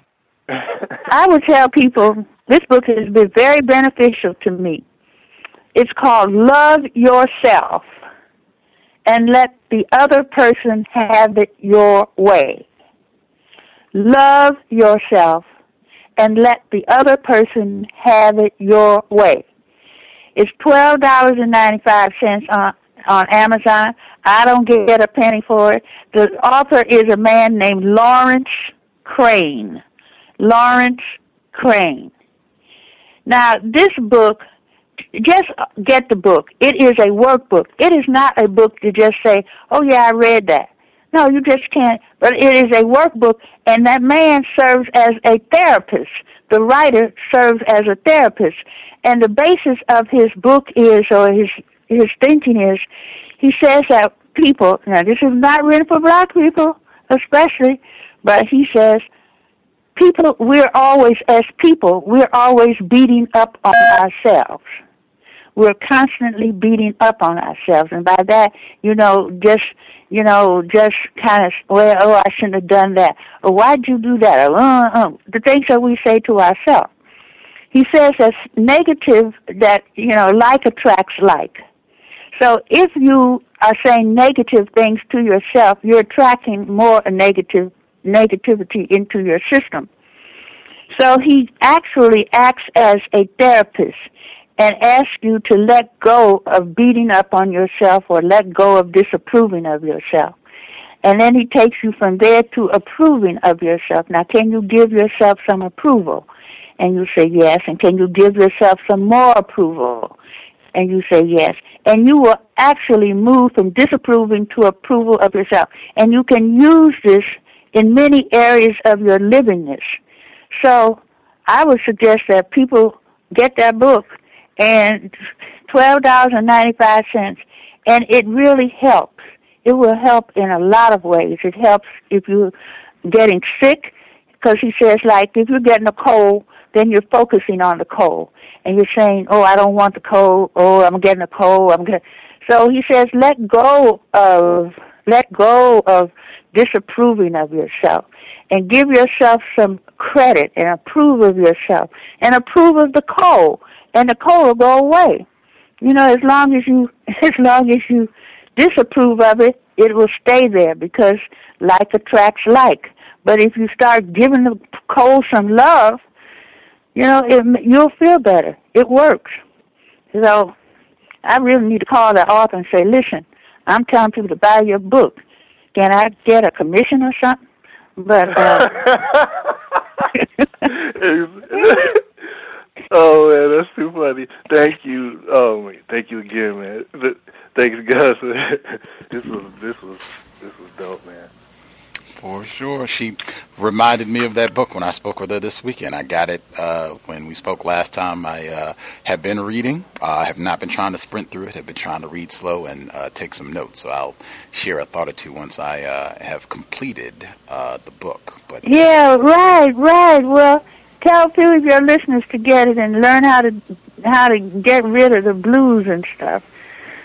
Well, thank you so much for having me and allowing me to share some time with your listeners. I greatly appreciate it. The pleasure has been ours. We have thoroughly enjoyed it, just having you on the program, and hopefully we can have you back to speak with us again. I had the address, the information, in case folks wanted to look to contribute to the fund that you all have set up. I know, because I told you that was something I wanted to make sure we shared on the program. It looks like it was printed in the program from the service this past Saturday. You can show your support for Dr. Frances Cress Welsing and the continuance of her work by making a contribution to the Cress Welsing Love Fund at paypal.com. The payee is Cress Welsing Love Fund at gmail.com. I'll give out that address again. It is Cress Welsing Love Fund, all one word, no spaces, at gmail.com.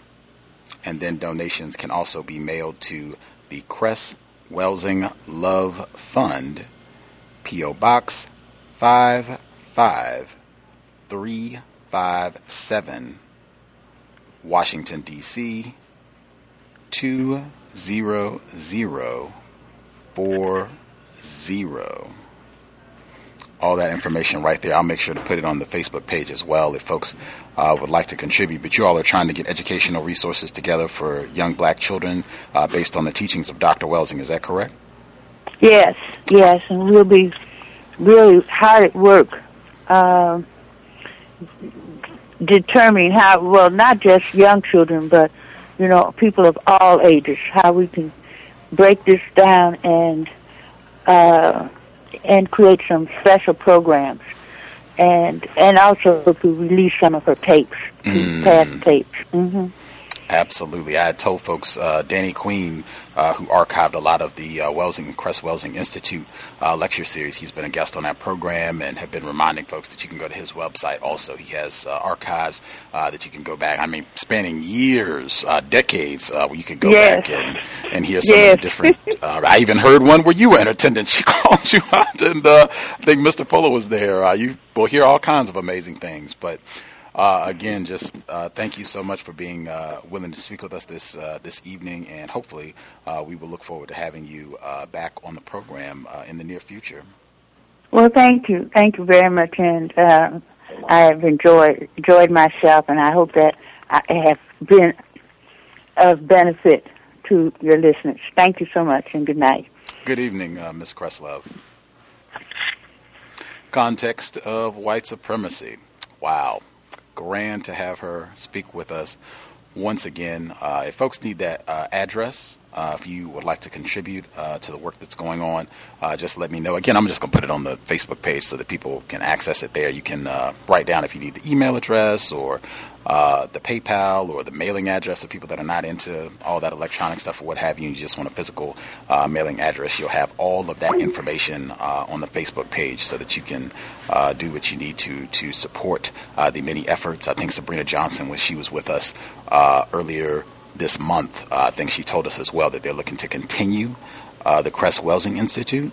So lots of different ways, making sure that Dr. Welsing's energy, her teachings continue.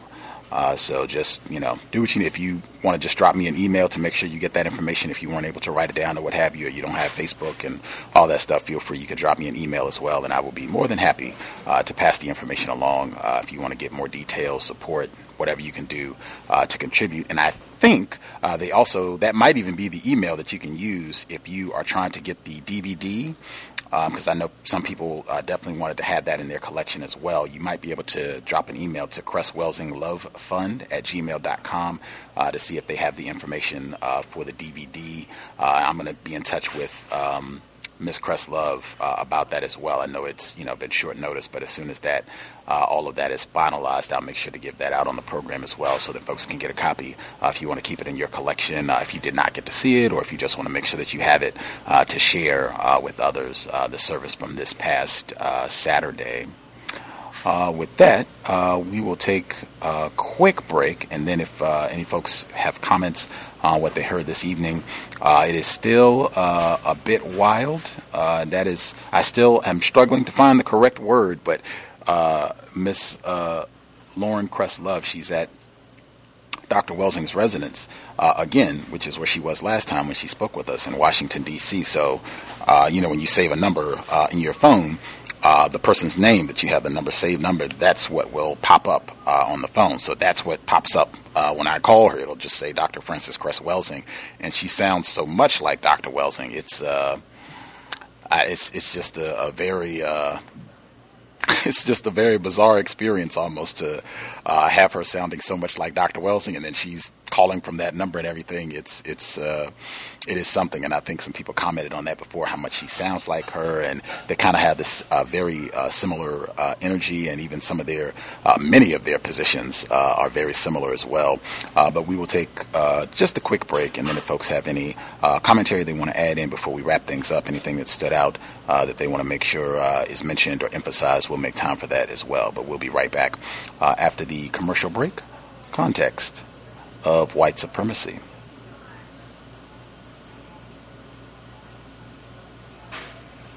RacismDaily.com, your number one source for global news reports on race, racism, and overt actions of white supremacy. From Asia to the Americas, to Europe, to Australia, to Africa. Racism is not a thing of the past, it is our current reality. Be informed, be globally informed. You should be the first to know. RacismDaily.com, RacismDaily.com, RacismDaily.com.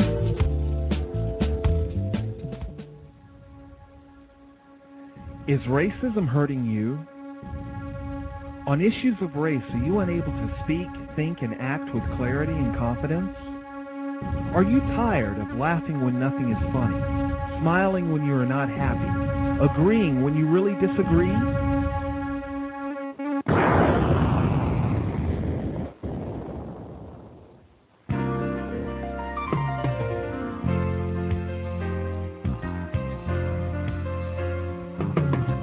At counterracism.com, you can learn specific strategies and techniques to counter the behaviors of the people who practice racism in all areas of activity, using words correctly, following counter-racist logic, even counter-racist science projects designed to reveal what racism is, how it works, and how to counter it. The open-source code writing format allows you to pick and choose from a variety of counter-racist suggestions so you can produce the code that works for you. Stop by counterracism.com today and help replace racism with justice. That's counter-racism.com. Do you need a one-stop shop for all of your multimedia needs? Triumphant Multimedia is a skilled team of professionals with a passion for great marketing and chic design. Our specialties include consulting, brand development, copywriting, and creative graphic design that's second to none. We also offer photography, photo retouching, videography, and video editing. At Triumphant Multimedia, our goal is to provide highly effective creative solutions built to suit any individual need or budget. Give us a call at 678-732-8067 or check us out online at trimultimedia.com.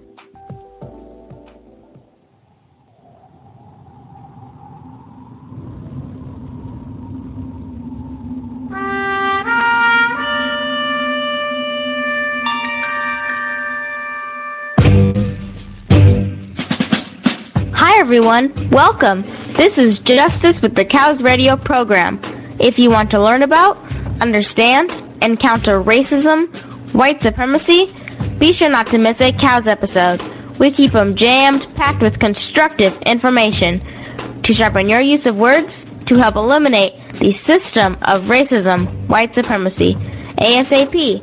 Also, to be able to invest in my counter-racist efforts, co-hosting the C.O.W.S radio program, please visit my blog, justdojustice.blogspot.com.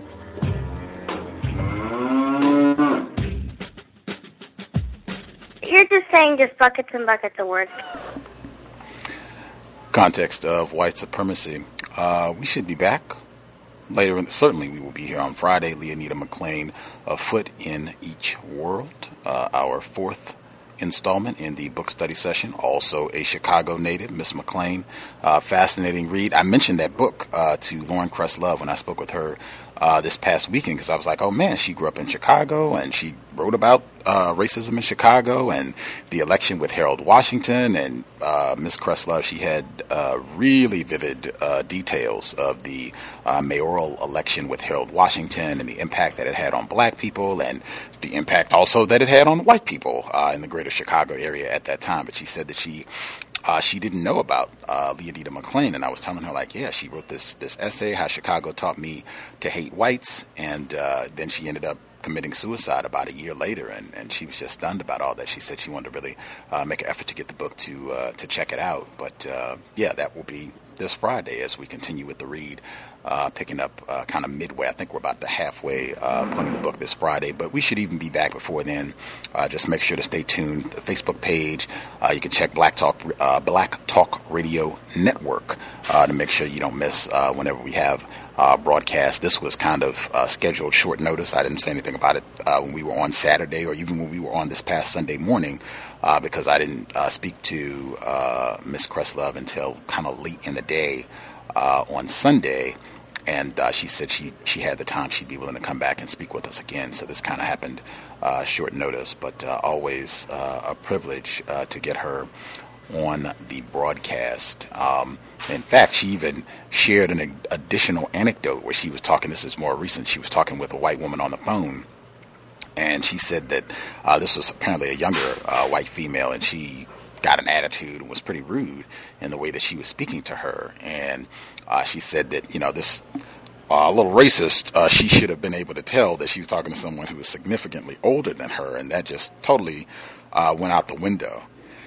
And she just said that it number one, reminded her of being able to handle those types of events. You can handle them better when you understand what racism is, how it works, what it means to be white. That way you're not as surprised, you're not as hurt at a white person practicing racism against you. You pretty much expect that. That's par for the course. And she also said that just the fact that she had mentioned it, because it wasn't days ago, I think it had happened maybe a week or so ago, but she said that the fact that she was bringing it up again, that it did have an impact on her. And we were both saying that is important. That's something to keep in mind in terms of the constant damage to our mental health that happens under the system of white supremacy, and why we should really make an effort to be as patient as possible with other black people, and just keeping in mind that we have all been intensely victimized, intensely traumatized under the system of racism, white supremacy. Any of the folks who participated, who had a hand up, any comments you wanted to make sure you get in before we wrap things up?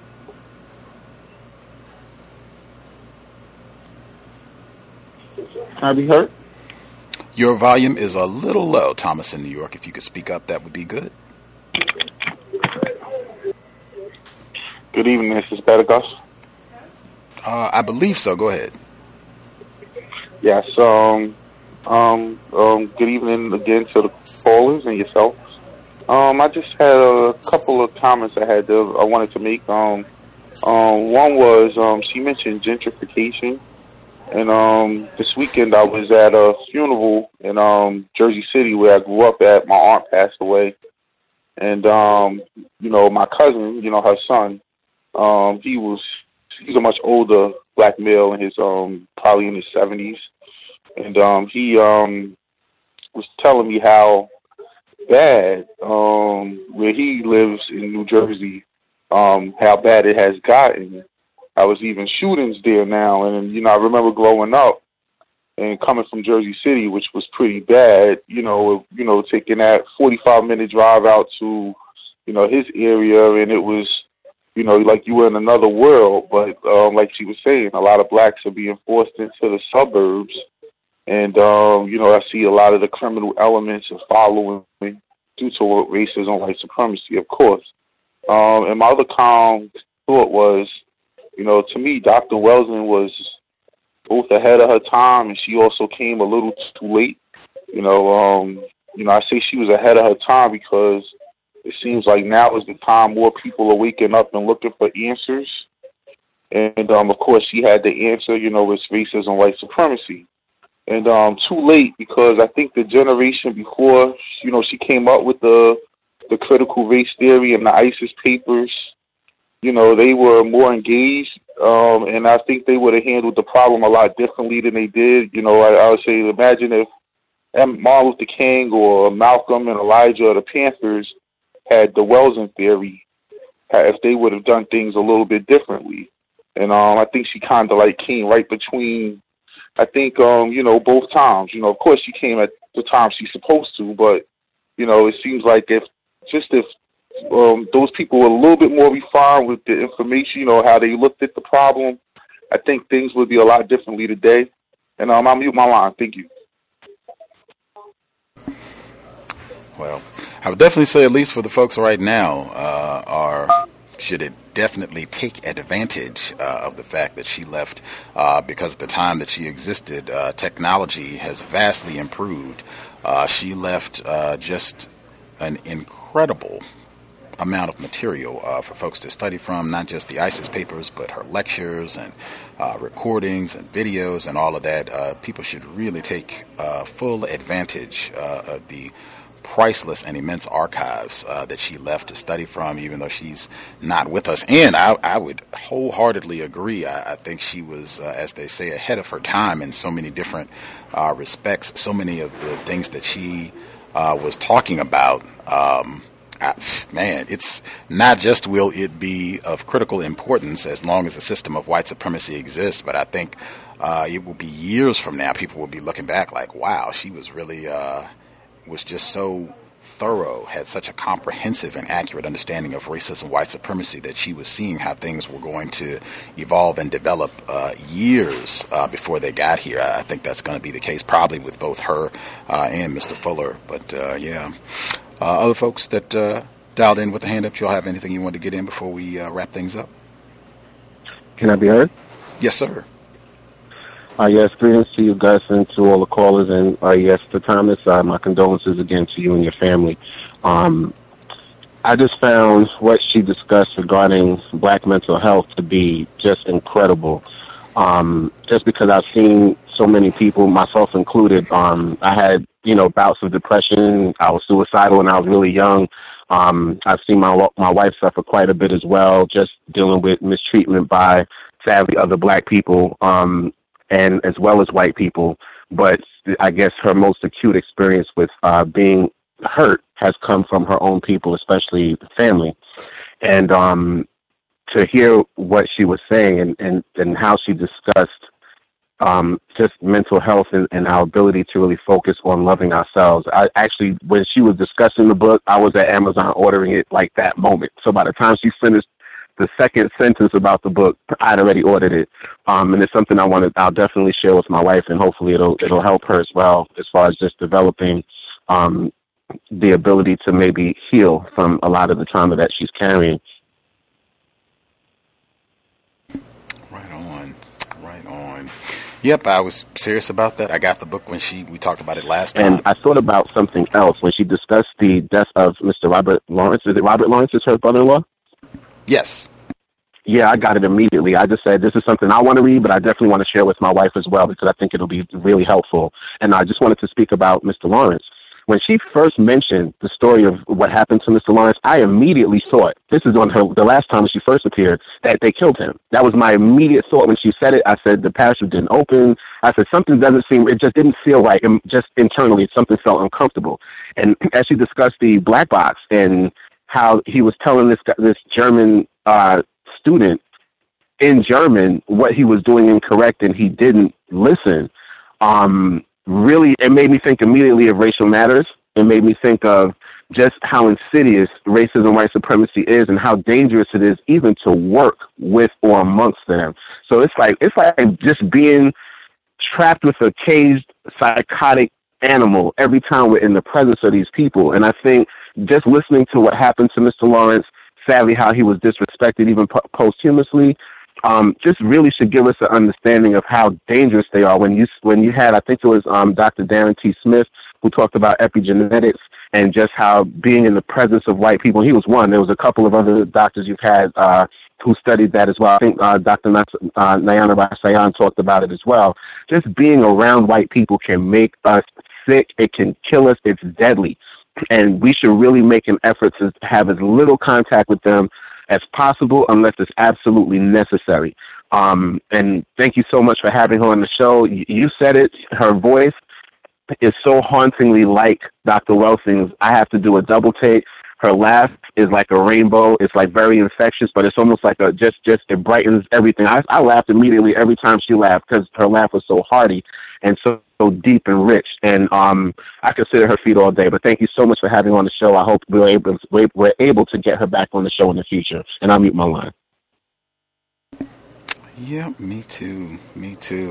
That's kind of astounding as well. Like I wish I had known that when Dr. Welsing was still with us to ask, her thoughts on her brother-in-law, Robert Lawrence, and everything that transpired with that. It would have been interesting to hear her thoughts on that as well. But just that would, in my view, just be another tragic illustration when we've talked about being an exemplary black person. You're competent, intelligent, well-trained, thorough in what you do, whatever your field of expertise is, that it really doesn't make a difference to racist man, racist woman, racist child. You're just another nigger. And just from what she said, I mean, wow, for a white person, if this was deliberate sabotage to kill Robert Lawrence, like, why I would be willing to do something where I might kill myself in this process just to get at this nigger pilot here that's supposed to be training me. And I think she said that even the white person who was involved in this crash, he was not even qualified. He didn't even have the credentials. He shouldn't have been in this program in the first place. He shouldn't have been flying this aircraft in the first place that led to Mr. Lawrence's death. I really wish that that's something that I had known about when, Dr. Welsing was still with us. But fascinated, continuing to learn, even after her transition. That is amazing. Glad we got additional details about that from her this time around as well. Gus, I have one more thing. Is it okay? Mm-hmm. The other thing I just thought about it while you were talking was when she discussed the white rats and the experiments they do on white rats. That was so brilliant because there's a great book by Dr. Richard King called Melanin, A Key to Freedom, where he discusses melanin in black people specifically and how all of our internal organs are literally bathed in melanin and the power of melanin. And when she discussed the fact that white people basically lacking melanin, just like the white rat being an albino rat, there are biological differences that basically say that white people are catering towards their own subspecies of human, which is them. They're albino mutants. So they basically, all of their experiments would cater towards how the reactions would take place in white people, not non-white people. And it makes a lot of sense because even in the rat population, normal rats, which are rats that have color, are also bathed in melanin, no different than black people and all other black living things. So it really spoke volumes to how just the foundation of the medical industry is white supremacy because they're focusing solely on the white organism, which is, like you said, themselves, and not the majority population. And that she was brilliant just for bringing that up. And I'll mute my line there, but I just wanted to comment on that because I thought it was just incredible when she said it. Thank you. I know that's come up on the program before. I'm not. It would probably have to give me a little while to ponder on it if it was Dr. Welsing who brought it up. But I know some of our guests have brought that out before with the exact same line of thinking that they're using the rats that lack pigmentation, that lack melanin to study on, and that also is an expression of racism, white supremacy, and even in line with their affinity for any and all albino critters on the planet. But, 909, did you have anything you wanted to add before we wrap things up? Yeah, I was just thinking her sense of humor, I laughed a lot, made me want to joke with her a lot, and I think I would kind of want to keep that in mind and suppress that a little bit when she comes on, because she does her insights, like, you know what I'm saying, were on point. You know, she surprised me and you know, some unexpected answers, and that's, you know, that stimulates the mind and whatnot. So I just, you know, wouldn't want to joke with her too much and want to laugh with her, but she definitely has that energy. But she knows what she's talking about, like, so I would make sure I remember that, like, next time she came on to the show. I think she's here for us, like, the creator made it happen, you know what I'm saying? Like, okay, this gave Miss Love to us, you know what I'm saying? That Dr. Welsing is gone.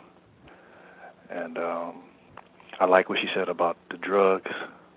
I think they you know, I mean, I've seen a lot of literature on that they purposely put, you know, they use drugs to suppress us, you know what I'm saying, fighting against the system of racism, white supremacy.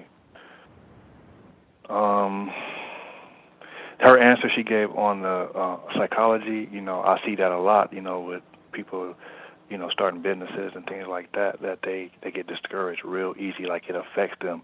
I mean, as she was telling that story, I kind of felt her pain, you know what I'm saying? Like that affected her for a long time, you know what I'm saying? I mean, that is what do you call it? It's something physical, you know what I mean? Every time you think about it, you physically feel, or every time you get disrespected or whatever, you physically feel like crap, and then it's affecting you years down the line. Like every time you think about it or in a similar situation, you just get that energy, you just get that dump of negative energy, and it just saps your energy, your confidence, everything. Like, I mean, we have to deal with that. You know, we have to deal with, this is what people are dealing with, like a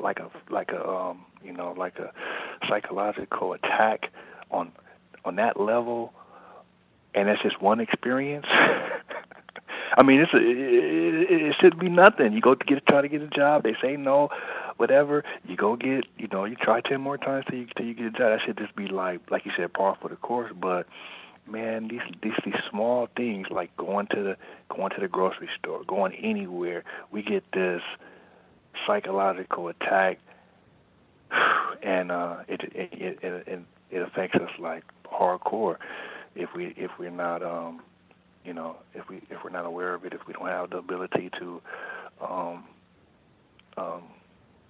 transmute that negative energy, man, that's deep. Man, that's very powerful thing to consider. So I just wanted to say that, and I mean, her answer was something that I would give, like all of those, like these books, like you said, like she said, how to win friends and influence people. Like all the children that's in high school should be reading that book. Black and non-white children, they should be, you know, that should be mandatory. Like if you're a parent, like they should read that book and so many others, man, so they can understand what they're going to be facing, and to build their confidence and self-esteem. So the parachute piece, you know, me and Gus, we be watching it. We had what is it? I don't know if it's a series, but white people doing dangerous things. You know how they be all these extreme sports and stuff like that. You know, we just checking out, you know, just kind of like case studying some of these sports that these white people be doing. But on the one hand, though, I've been reading that it gives them a lack of fear. Like when you jump out of an airplane or something like that, you know what I mean, or you climb a mountain, like just dealing with regular life, you don't have that fear because you've done something. You kind of risk your life, you know, doing something. But you know, I was just talking. Me and Gus was talking about like black people have to worry about the parachute being sabotaged. Like you can get a great benefit from doing something like that, but us going to a white facility and trying to do something like that, man, like white people will sabotage. You know, that's a real concern, and it's kind of stopping people from getting that experience of, you know, doing something out of the norm and getting the benefits from it. I mean, this whole system is just pathetic. It has to be done away with immediately, and like we can't do nothing. You know, we used to have rites of passage, but slavery ended all of that. You know, where we go out and do something dangerous and get the benefit from it, become a man, become a woman. So, like, there's no time, you know, Jordans and things like that make you feel good and things like that. Like, all the things that we're doing,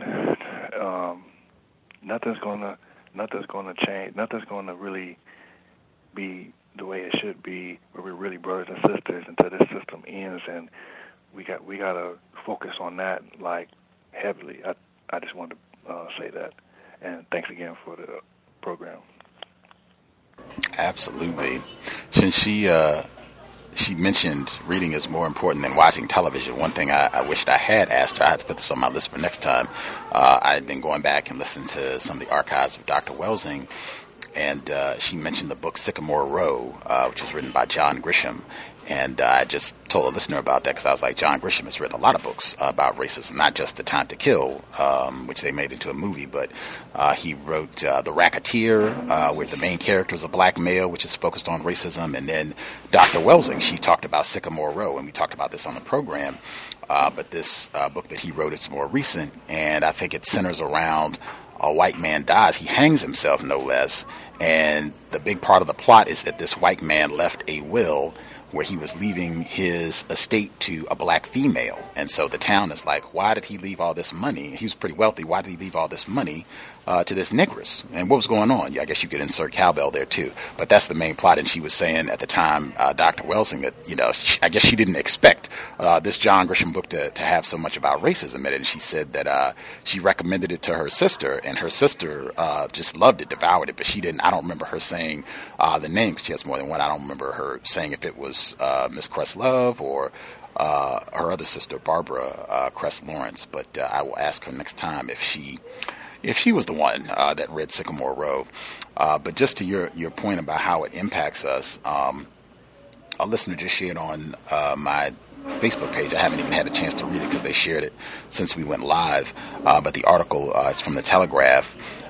It is cab driver falsely accused of rape saved by his phone app. And just the snippet, it reads, Berwick, which is the name of the racist white woman, Berwick had invented the story for some unaccountable reason, end quote. He added, Mr. Asif, who is the victim, non-white male, a father of two from Carlington, Nottingham, said the experience had torn his life apart, leaving him unable to face work again for a month, having problems sleeping, and causing him to lose a stone in weight. He said, she changed my life. I'm completely different. I'm scared to go out. And then you can go to the site and read the rest of the information. But I think just in line with what she said, and as I said, Dr. Welsing, I'm pretty sure she discussed this on the program about how she thinks this is widespread, particularly we're dealing with workplace racism where black people have these sort of experiences and they just become frustrated and just give up and just say, I'm not going to do this anymore. I don't have the confidence to keep facing these rejections and hurdles and what have you and being rejected. I just don't have it to continue. So, I'm just going to, whatever that means.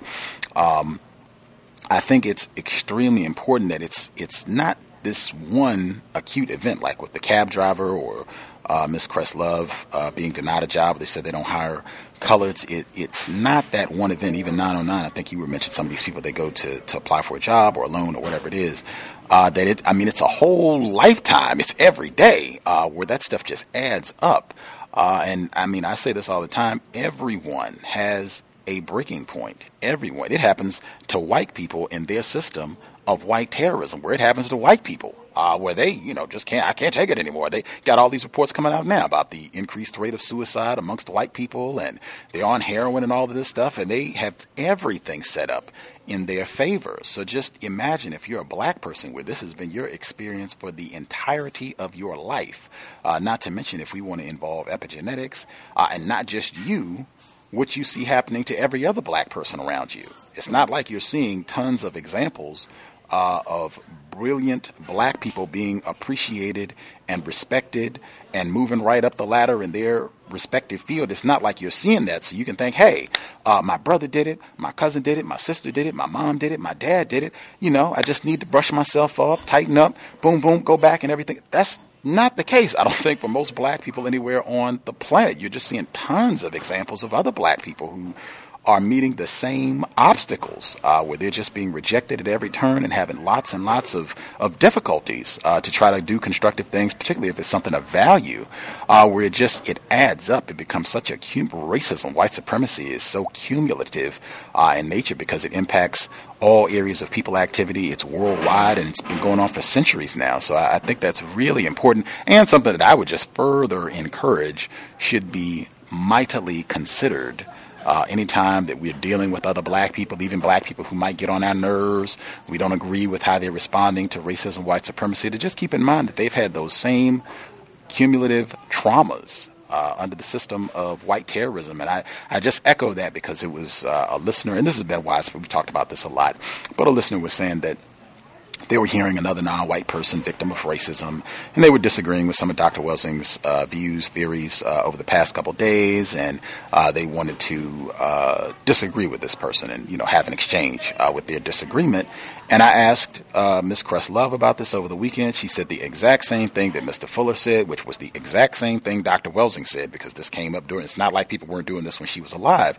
And she said, Dr. Welsing and her sister both, I would not invest 2 seconds in squabbling with anybody, maybe a white person, but not another black person. If they don't agree with Dr. Welsing's views, Ms. Cress Love, she said specifically, if you agree, if what Dr. Welsing, what she taught, what she wrote, her theories, if they help you understand racism any better, if you think they have some value, study them so that you know them better, so that you can articulate them well to others and apply them in your life. That's all you need to do. Anybody that disagrees, fine. Where's their work at? Which was the same thing Mr. Fuller said. Fine. If Dr. Welsing didn't know what she was talking about and she's erred in her assessment, what should we do to solve this problem? Step forward, give us your report. We'll see if it's logical, if it can help us solve this problem, and keep it pushing. That's it. And that's exactly what Dr. Welsing would recommend. I said there are lectures that she's done where she's mentioned famous, well-known scholars who have black people that have talked bad about her, and her theory is nonsense, the ISIS papers is garbage, and rah. She did not invest 1 second in defending or refuting what they said. She only brought it up to say that is another tactic in a system of white supremacy where you have a tiny minority population. One of their must-dos is to keep us in conflict with each other. Avoid that at all costs. There's no need for us to squabble and fight amongst other black people about different views on racism. You can have an exchange if you have questions or what have you. Certainly you don't have to agree with everybody, but there don't need to be any knockdown, drag-out arguments. I'm going to defend this person, or I'm going to defend myself to the death about this. It's not needed. Present your view. If they don't agree, no problem. We're all going to work to solve this problem. And we all have a lot of work to do because this problem is still here. And I can stop there. Anything else folks want to make sure they get in? Yes, I have one quick thing here. Actually, I was listening to 909, and I think the parachute is a great analogy as to just how big this problem that we have is. and it shows the dedication that whites have, you know, because just to think, for people to conceptualize how, let's jump out the airplane, and how are we going to do this, you know, and to create the parachute, you know, and I'm sure they had to go through trial and error and all kinds of tests at what level, how high can we fly the plane, and it's, you know, if it's too high, you know, will, you know, when everything gets sucked out the plane, that effect takes place. And I would bet the first testers of the parachutes were black people as well. I mean, I doubt they would have let a white guy go up and test the first parachute. I would love to know if somebody was there for that test. I just wanted to know, Gus, or the callers. I'm sure everyone's aware of the so-called terrorist attacks today that happened in Belgium. And throughout the city here in New York, there was an extreme high police presence everywhere. But my question was, did you see what Trump's speech was after the terrorist attacks? If anyone had saw that, and if they did they realize how he associated the whole terrorist attack to the black gangs in the city? And, you know, how they deal with them. Well, we deal with them the same way we deal with the black gangs in the city. And it was just very strange because, you know, I always think that they're going to one day turn us into urban terrorists and use these laws against us. But I just wanted to know if anyone had noticed that. And I'll mute my line. Yeah, I didn't see Trump's speech today. That'll have to be something that I check out, and I'm sure we can invest some time in that weekend broadcast, compensatory call-in, or some of the programs before that, but I didn't get a chance to see his speech from today. Yeah, I didn't either. No, I apologize. It wasn't a speech. It was an interview he did on Mr. Wolf Blitzer. Oh, okay. I would say on the whole parachute thing and on what you just said right there, racism is war. Racism is war, war, war, war. These people are on a war footing. The parachute came out of war. You can't get over the wall, or you build a wall too high. How are we gonna get over it? Like we're gonna have to jump from a height, a distance to get into that territory. That's war thinking. Racism is war. What Donald Trump says, he's got writers. That's propaganda. You can kill two birds with one stone, man. We can attack the terrorists, and we can throw some blacks in there, and then associate them with AIDS terrorists and black. I mean, man, that's a what is that? That's a triple. That's a triple double or something like that. Like that's a high score right there. We done hit all angles. You know what I'm saying? Like it's everything they do is war. So that propaganda, that type of language is gonna get worse and worse and worse, and it's gonna be like and it's gonna be that psychological attack. You're gonna be like, I can't believe he said that. Like, dang, I gotta go to work tomorrow, and this is on the news. Everybody done seen this, man. I mean, they talking about black people and boo. So, man, this is war, man. We gotta get on the war footing and understand, like, it's gonna get worse. They gonna use these words. They serious, man. These white people are not playing. I was going to say I agree with that. I think after 8 years of Obama, they're trying to tighten up, really tighten up the ship and make sure everything is white supremacy, tip-top shape. And I think what Gus mentioned it, I think on this past weekend's compensatory calling or on the Global Sunday. But essentially, they're making it so that it's going to be overt attacks on black people in the street. The stuff that's happening, I literally wrote to Gus. I don't know if he got my email, but I wrote to Gus saying those assaults we're watching at Trump rallies are lynchings. When you see all of those black people surrounded by hostile white people who are physically assaulting them and berating them with racial epithets, essentially that is a lynching. And it's like a motion picture version of a lynching photo. And these things are informing white people's activity. I think we're going to see a lot more George Zimmermans where it's just white citizens going out killing black people and some of them getting off or most of them or all of them getting off. we're going to see it's going to ratchet up on a level that we haven't seen before. And Donald Trump is the harbinger of doom. But I believe, again, that having him as the president, I think will wake a lot of black people up. That's really what I think it is.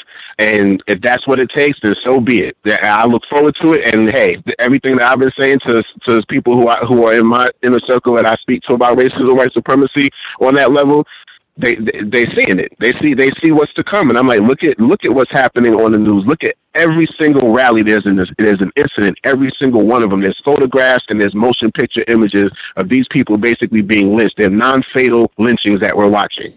And I don't even think that it's sinking in for us. This is exactly the type of stuff that Dr. Wilson said they would do to the Jews in Germany. You know, they would show them in the most horrible, disparaging terms possible. This is our everyday reality, and this is conditioning every single average white person, man, woman, and child. We've seen the children acting up and just utter disrespect to black adults in school, calling them nigger. This is the beginning of it's going to be a wild 2016. Just look forward to a lot of racism, white supremacy, and violence is going to be on a whole nother level. And I'll mute my line there.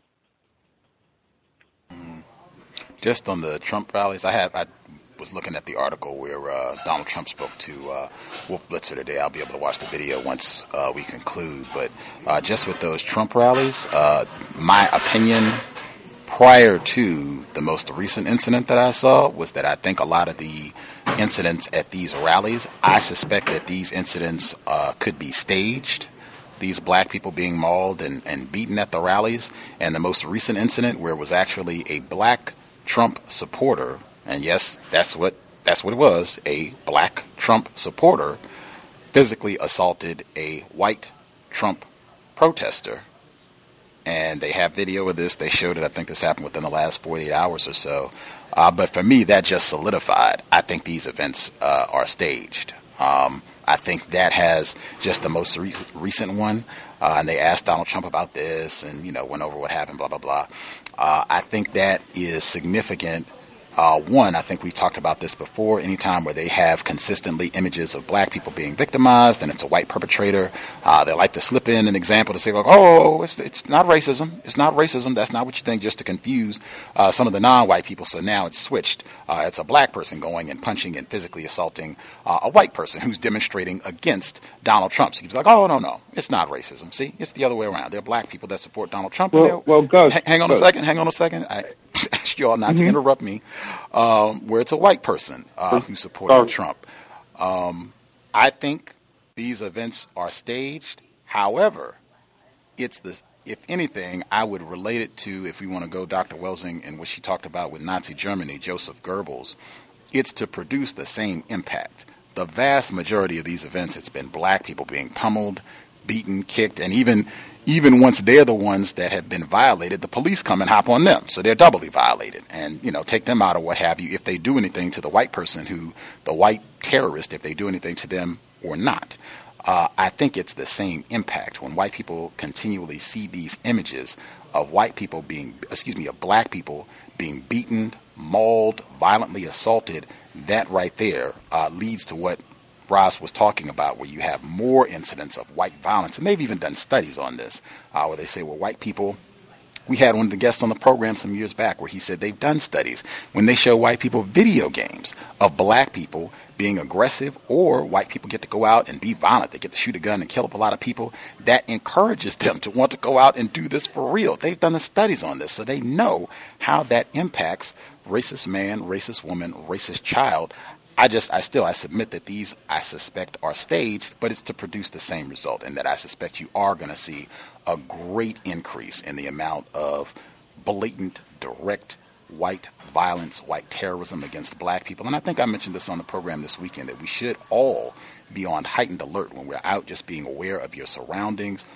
If there are white people near you, if you're in any sort of environment where there are intoxicated whites, really be mindful, because I definitely think it's going to be a huge rise in these sort of incidents. I think we've already seen some evidence, that sort of thing, just with some of the things, the news clips that we've been playing over the last few weeks, where a white person pulls out a machete at a car collision or what have you, and is threatening the black people with a black child in the vehicle, and those sort of attacks, I think it's going to be an increase, and I think this is all a part of racist deliberate design. I will pause there. I apologize for chiming in. I was just going to ask you because you was mentioning the incident with the gentleman who got beat up by the black man at the Trump event, and I was going to say that was an edited tape. When you see the full tape, before that happens, there's a white woman with a Ku Klux Klan mask on, verbally assaulting that black man, and that white man jumps in between him and the white woman that has on the Ku Klux Klan mask, and that's when the black man punched the white man. It had nothing to do with the actual rally or the guy was a protester or anything. It was a white woman who had on a Ku Klux Klan mask who turned around and started calling that black man all kinds of names like nigger, etc.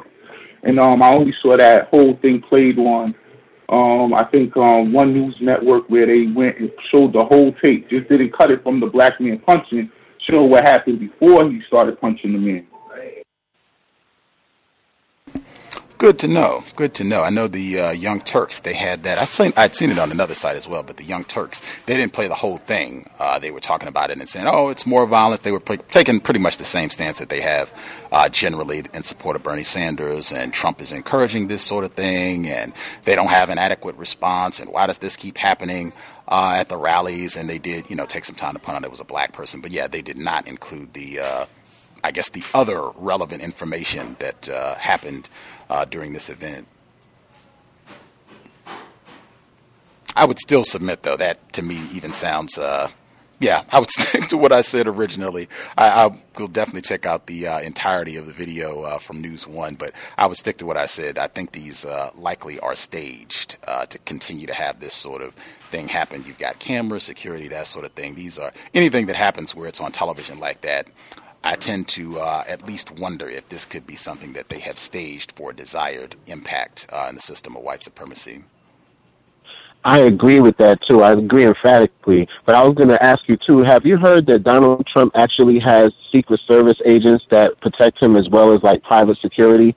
Because I was like, when has a presidential candidate walked around with Secret Service? But I actually saw that in an article I read, that he actually is protected by Secret Service, and I find that very fascinating.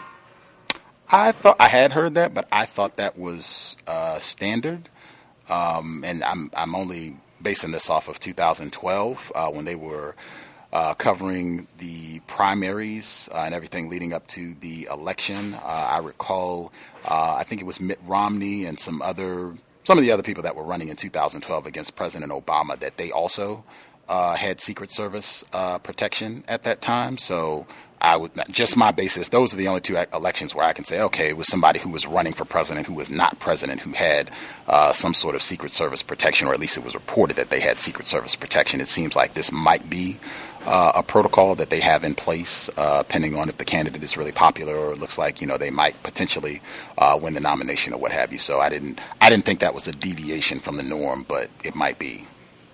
Okay, because I just don't remember seeing that. So it's good for you. It's good that you told me that, because I don't remember ever seeing candidates. Even back in the days, I don't remember candidates actually having Secret Service. So that's just interesting, and it might be a new protocol, or it could be something that was always there and I just didn't know, because Secret Service sometimes they can be secret. They do call them Secret Service, so you might not actually be able to pick them up on camera or whatever, but they're right there. And they're pretty much in plain sight, but completely invisible. I put it that way. Right. Yeah. Like, I would be kind of surprised if Hillary Clinton didn't have, Secret Service protection. She's been First Lady. She's been in the Senate. Was former Secretary of State. I would be kind of surprised if she didn't have, Secret Service protection as well. Yeah, her I would expect, just because of her background, like you said, just being the First Lady alone, I think would guarantee her that for the rest of her life. But then she has all those other roles she's played as well. Mm-hmm. But I mean, the other ones who might be senators and things like that, and even him, Donald Trump, I mean, he does friggin' TV shows, you're fired. Like, that's his most famous line, but they have, like, Secret Service. And I saw it, and I remember they took a picture of him on camera, because they said that he had protesters, quote unquote, in the audience that were basically trying to throw something at him, and they were yelling, I guess, cursing at him and just yelling whatever protest slang they were yelling. And they showed like two men in black outfits with shades on two white guys, bald head with shades on, back to one in front of him, one behind, and then he had about 4 other private security, and they had him completely flanked. And I was like, wow. And that's when they said, protected by Secret Service. I said, really? And I was like, wow, this is very interesting. That's why I said, let me ask you about that. But I'm glad you clarified that for me. I appreciate it. Other folks. He got his Secret Service protection the same day Ben Carson did. Oh, wow. They both requested. They both requested for it because they started receiving hate mail, and that's why it was. If you have to request for it, I think Kasich got it recently as his popularity grew, but it is a standard practice. Barack had it from day one because they thought it was a threat to his life in 2008. And really, the Secret Service, man, they could protect you from everything but a shoe. I mean, I remember them hitting Bush with a shoe twice in Iraq. That's it. I'm on the News One site, just the incident that I was talking about where this black person was arrested for beating up this white person at a Donald Trump rally. And the News One site, they do have the white person listed as being a Donald Trump protester. And he says that he was there. He was protesting Donald Trump because he's racist and fascist and blah, blah, blah. They have the interview that was done with him outside where he's sticking to that, that's why he was there. That's what they're reporting. This is from the News One site. Like, I'll be able to watch the full video. But, yeah, they do have him listed as a Donald Trump protester, and they do have the black male that was there. They do have him listed as being a Donald Trump supporter. Yep, this is at the News One site.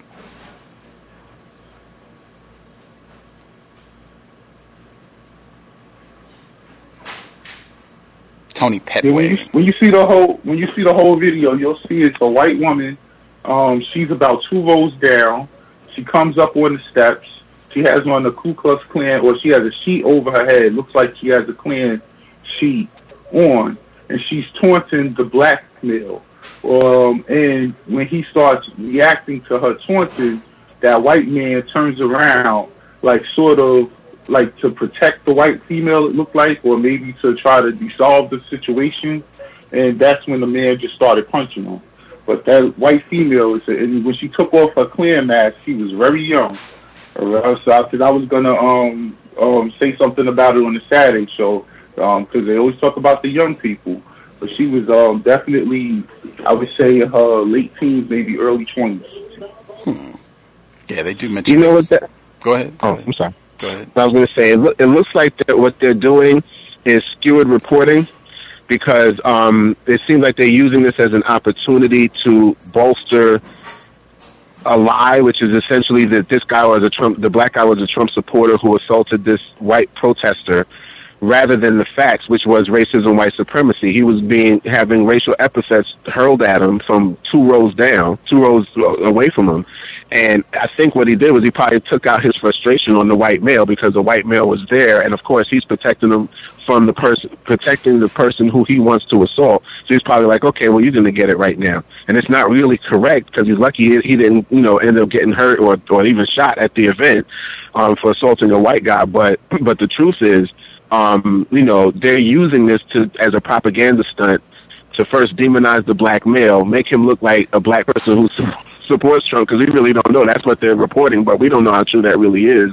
And then on top of that, there's no mention of the fact that this white female was basically harassing him and being a white terrorist, and that's what set him on the rampage in the first place. So to me, it just seems very propaganda-esque, and that they're really using him as some sort of Trump scapegoat, to make him look a certain way. And I would love for them to actually interview him so they can ask him first, is he a Trump supporter?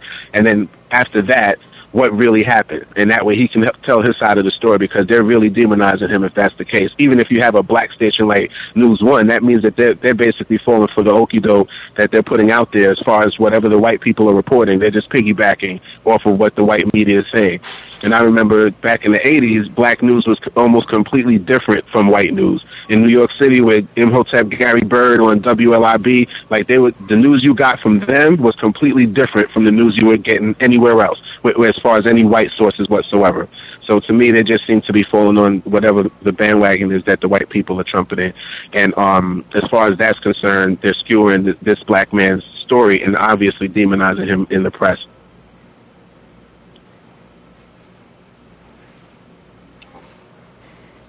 Yeah, I just sent you guys an email with the that showed it from the perspective of the people with the KKK stuff on it, the show. And just to piggyback off Rob before I mute, I know you want to close up, Gus, that I definitely see a movement to demonize him media-wise because they do not want him to get that nomination. And I think it has a lot to do with some of the policy changes that he's negotiating, but who knows. But it's definitely a movement within the Republican movement to stop him from getting that nomination. I wouldn't be surprised if this is being staged, like I said. My last comment would be I even am suspicious of that. Like, I've seen a lot of that where they're saying, Republicans are trying to devise all these schemes to keep Trump from getting the nomination, and people coming out and saying they're embarrassed about the campaign and what a disgrace all of this is. I do not believe that at all. I think white people, they can do a really good job. I think people had talked about before how white people can come out and say, oh, yeah, I'm going to vote for President Obama, or I'm going to vote for the black person, and that sort of thing. And then once they go in the ballot box, who knows? They go and they do the exact opposite, I suspect. And even Donald Trump had said that some of these people that have been coming out and speaking against him and saying, oh, yeah, Donald Trump is crazy, I would never vote for him to be president, that he said that he's talked to some of these people privately, and they have no problem with him. Like, right on, we're with you. I strongly suspect that could be the case. I think it's very good, at least to give the appearance that there are whites who are not racist. We're not with this guy. He doesn't represent us. This is not democracy. I think it very much behooves racism, white supremacy to at least give the appearance that there are some of these quote-unquote good whites. But when it comes down to it, they are all in alliance, racism, white supremacy, and that even some of his candidates, Ted Cruz and some of the others, when they've been asked on stage, they've said, hey, we'll support whoever the eventual nominee is. Now, they offer their little caveats and saying maybe they would have some misgivings if the violence continued or what have you, but that's not coming out and saying, I'm not going to support Donald Trump if he wins the nomination. I haven't heard Ted Cruz, Ben Carson, Marco Rubio, any of these guys. I haven't heard anyone take that stance publicly, and that's why I say even that, the stuff that they're talking about, trying to figure out ways to make sure that he doesn't get the nomination, I do not believe them at all. I can rest there. With that, everybody satisfied?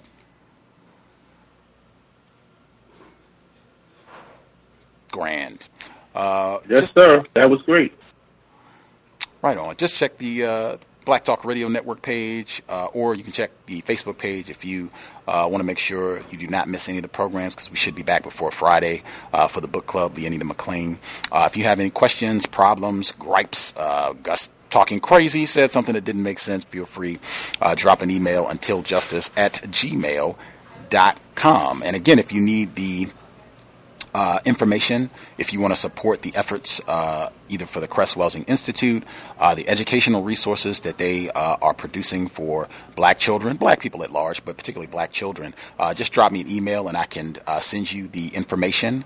It'll have the email address, physical address, all of that for anyone. If you want to support those efforts, just drop me a line, untiljustice@gmail.com.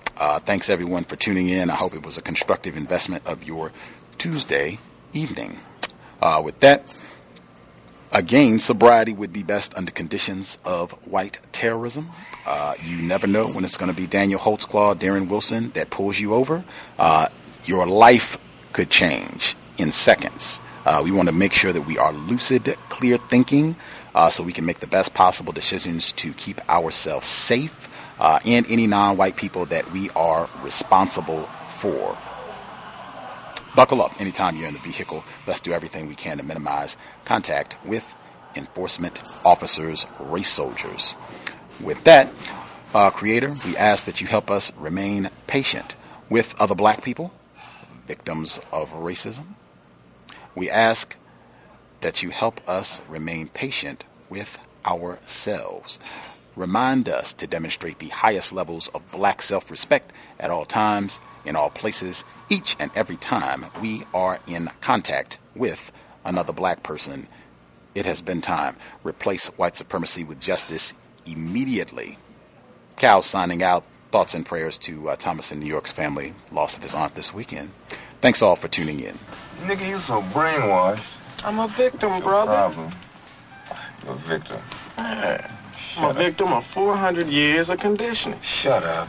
The man has programmed my conditioning. Even my conditioning has been conditioned. Lucky Land Casino, asking people, what's the weirdest place you've gotten lucky? Lucky? In line at the deli, I guess? Aha, in my dentist's office. More than once, actually. Do I have to say? Yes, you do. In the car before my kids' PTA meeting. Really? Yes. Excuse me, what's the weirdest place you've gotten lucky? I never win and tell. Well, there you have it. You can get lucky anywhere, playing at LuckyLandSlots.com. Play for free right now. Are you feeling lucky? No purchase necessary. Void where prohibited by law. 18+. Terms and conditions apply. See website for details.